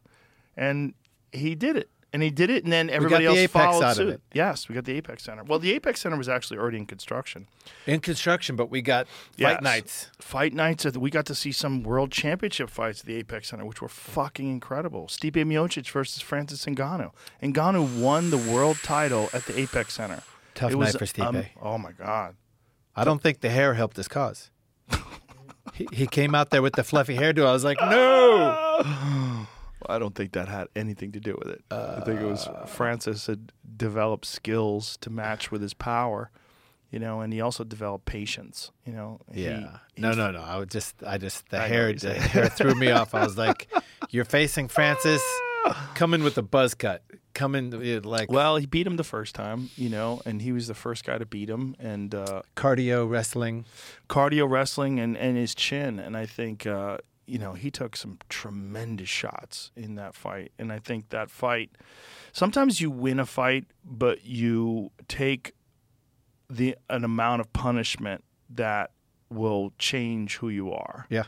It'll know. show up in the next fight. Yeah. It'll change who you are for the future. And you don't get through a 5-round fight with Francis Ngannou without taking some tremendous shots. They're talking about him fighting John Jones now, which is be very interesting. Yeah. If the Stipe fight falls through with John. Yeah, well, that's what I was saying. John Jones and Stipe. They're talking about John Oh, and yes, Stipe. yes. Yeah, Great fight. yeah. Competitive fight. Yeah. Well, it's going to be interesting because we haven't seen John in a long time, and now John is huge. He is. Yeah, I mean, God. Power lifter. Yeah, he's fucking put on a lot of muscle. He's done it smart, taking his time, and I mean, he's got probably one of the highest fight IQs the sport's ever seen. He does. So I'm excited to see that. If he was fighting Francis, I would be a little more concerned. But I feel like Stipe is older, Mm-hmm. and to me seems like a competitive fight. Well, I have a feeling it'll be one or the other. I don't know when it's going to go down. I don't know when that fight is going to happen. I don't know when John's going to make his heavyweight debut, but I'm very interested.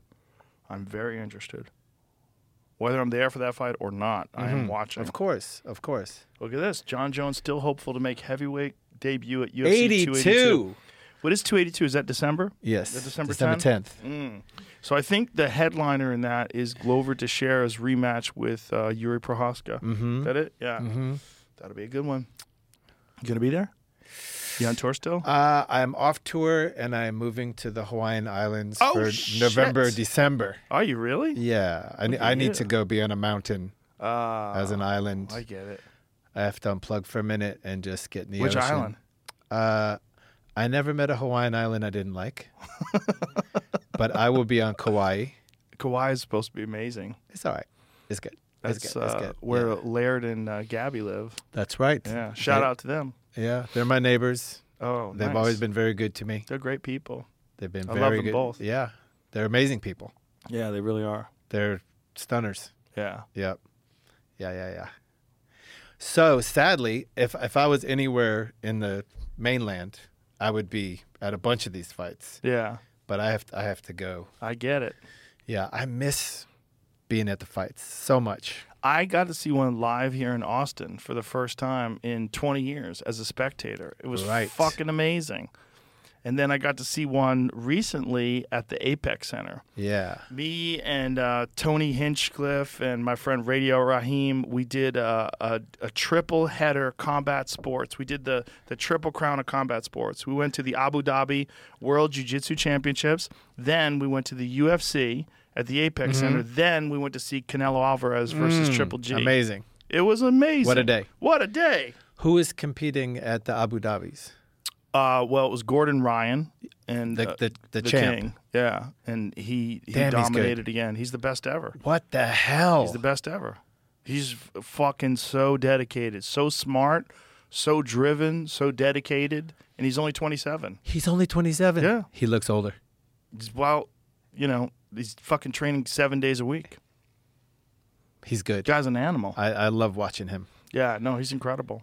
I So- love watching him fight other super animals and destroy them. and destroy them. It's crazy. He's taking the best of the best, and he makes it look easy. It's very strange. It's very strange how good he is. But It it's is. also his coach, John Donaher, who is a legitimate wizard. I mean, he's a guy who was a professor of philosophy at Columbia University and then fell in love with jiu-jitsu and That- became the greatest coach of all time. That's the calligraphy thing. Yes. That you were it's- talking about. Yep. It's also this no bullshit, no frills, no excuses, no nonsense, just pure analysis of what it is, of what the sport is. And because of that, they're ahead of everybody by leaps and bounds, by years. Yeah. I'll check him out on YouTube Yeah. all day. Like, Well, they have some matches here too. It's really interesting. There's going to be one in California. I think he's competing in California.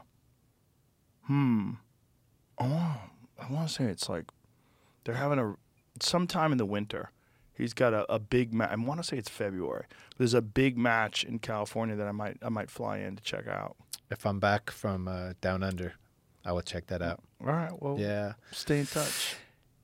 Next week is pretty exciting. Yeah. For the MMA Very world. exciting. Yeah. very exciting. Yeah. Unfortunately, I'm not going to be there. I'm going to be in London. I'm doing the O2 Arena on that Saturday night that Oliveira fights Makachev. So I can't. I'm going to miss it. I'm going to see maybe if I'm hoping You're halfway there. when I get off stage, I'll be able to either watch it. I don't know how it lines up time wise with London time. I'll either be able to watch it before or after I get off stage.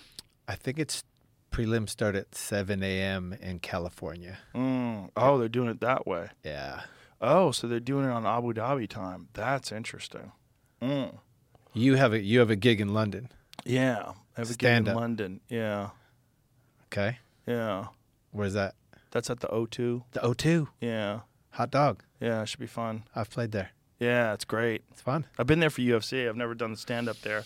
So that's Saturday night. So one way or another, I will watch the fight. Hopefully, if it's taking place while I'm on stage, I can like blah, blah, blah, not listening. And then I can get back to my room. And I don't even know how the fuck to watch it. I might have to do it through a VPN, and pretend I'm somewhere else and then get online through ESPN Plus. Because I tried it when I was in Italy. It's hard. Yeah, I tried watching ESPN Plus in Italy, and they're like, it's not available in No. your country. I'm like, fuck off. Panic. Yeah. What is this shit? So I tour and I have that all the time. What happened? What do you do? It? How do you? I text the UFC and say, Ah. please help me. I'm in Austria and I can't get the fights. And they hook you up. Yes. Damn it. I How do I might not know that? Yeah. It's Fucking, I work for desperation. Desperation. Well, Yeah. Oh, I hate that when they're like, yeah, we don't recognize your account here. Yeah. Fucking bullshit. Why can't you get ESPN Plus in Italy? That's stupid. Regional. Get it together, bitches. Yep. Yep. Yeah. The hard part is also not finding out the results. Right. Yeah. You got to plug your ears. I'll get in the car. Did you watch that? No. Don't Flea talk. is the great spoiler of all time. Oh my God. I was like, I paused my computer. I was going to watch that when I got to the next hotel. It's like checking your Christmas presents, though. You can't help yourself. Like, you almost want to see the results. You do. Anyway. You do. Like, just fucking tell me the You results. do. You know, you just Yeah. almost go online and then enjoy the fight with the knowledge of what actually happened. I can do that. I can do that. I can do that. I'll still enjoy Yep. it. I've Yep. watched them multiple times. Like, I watched Leon Edwards versus Kamaru Usman. I've watched that like 3 or 4 times. I know what happened. I'll still Yep. watch it. Yep. And by the way, it's still exciting. That crazy. moment. That moment when there's a minute to go and he lands that head kick and you're like, no fucking way. It's one of those things where even though you know it happened, you still can't believe it when you watch it again. You know who else can't believe it? Kamaru. Yeah. Yeah, I talked to him. We did a podcast just a couple weeks later. Yeah, One of the things that he said, it was kind of a relief.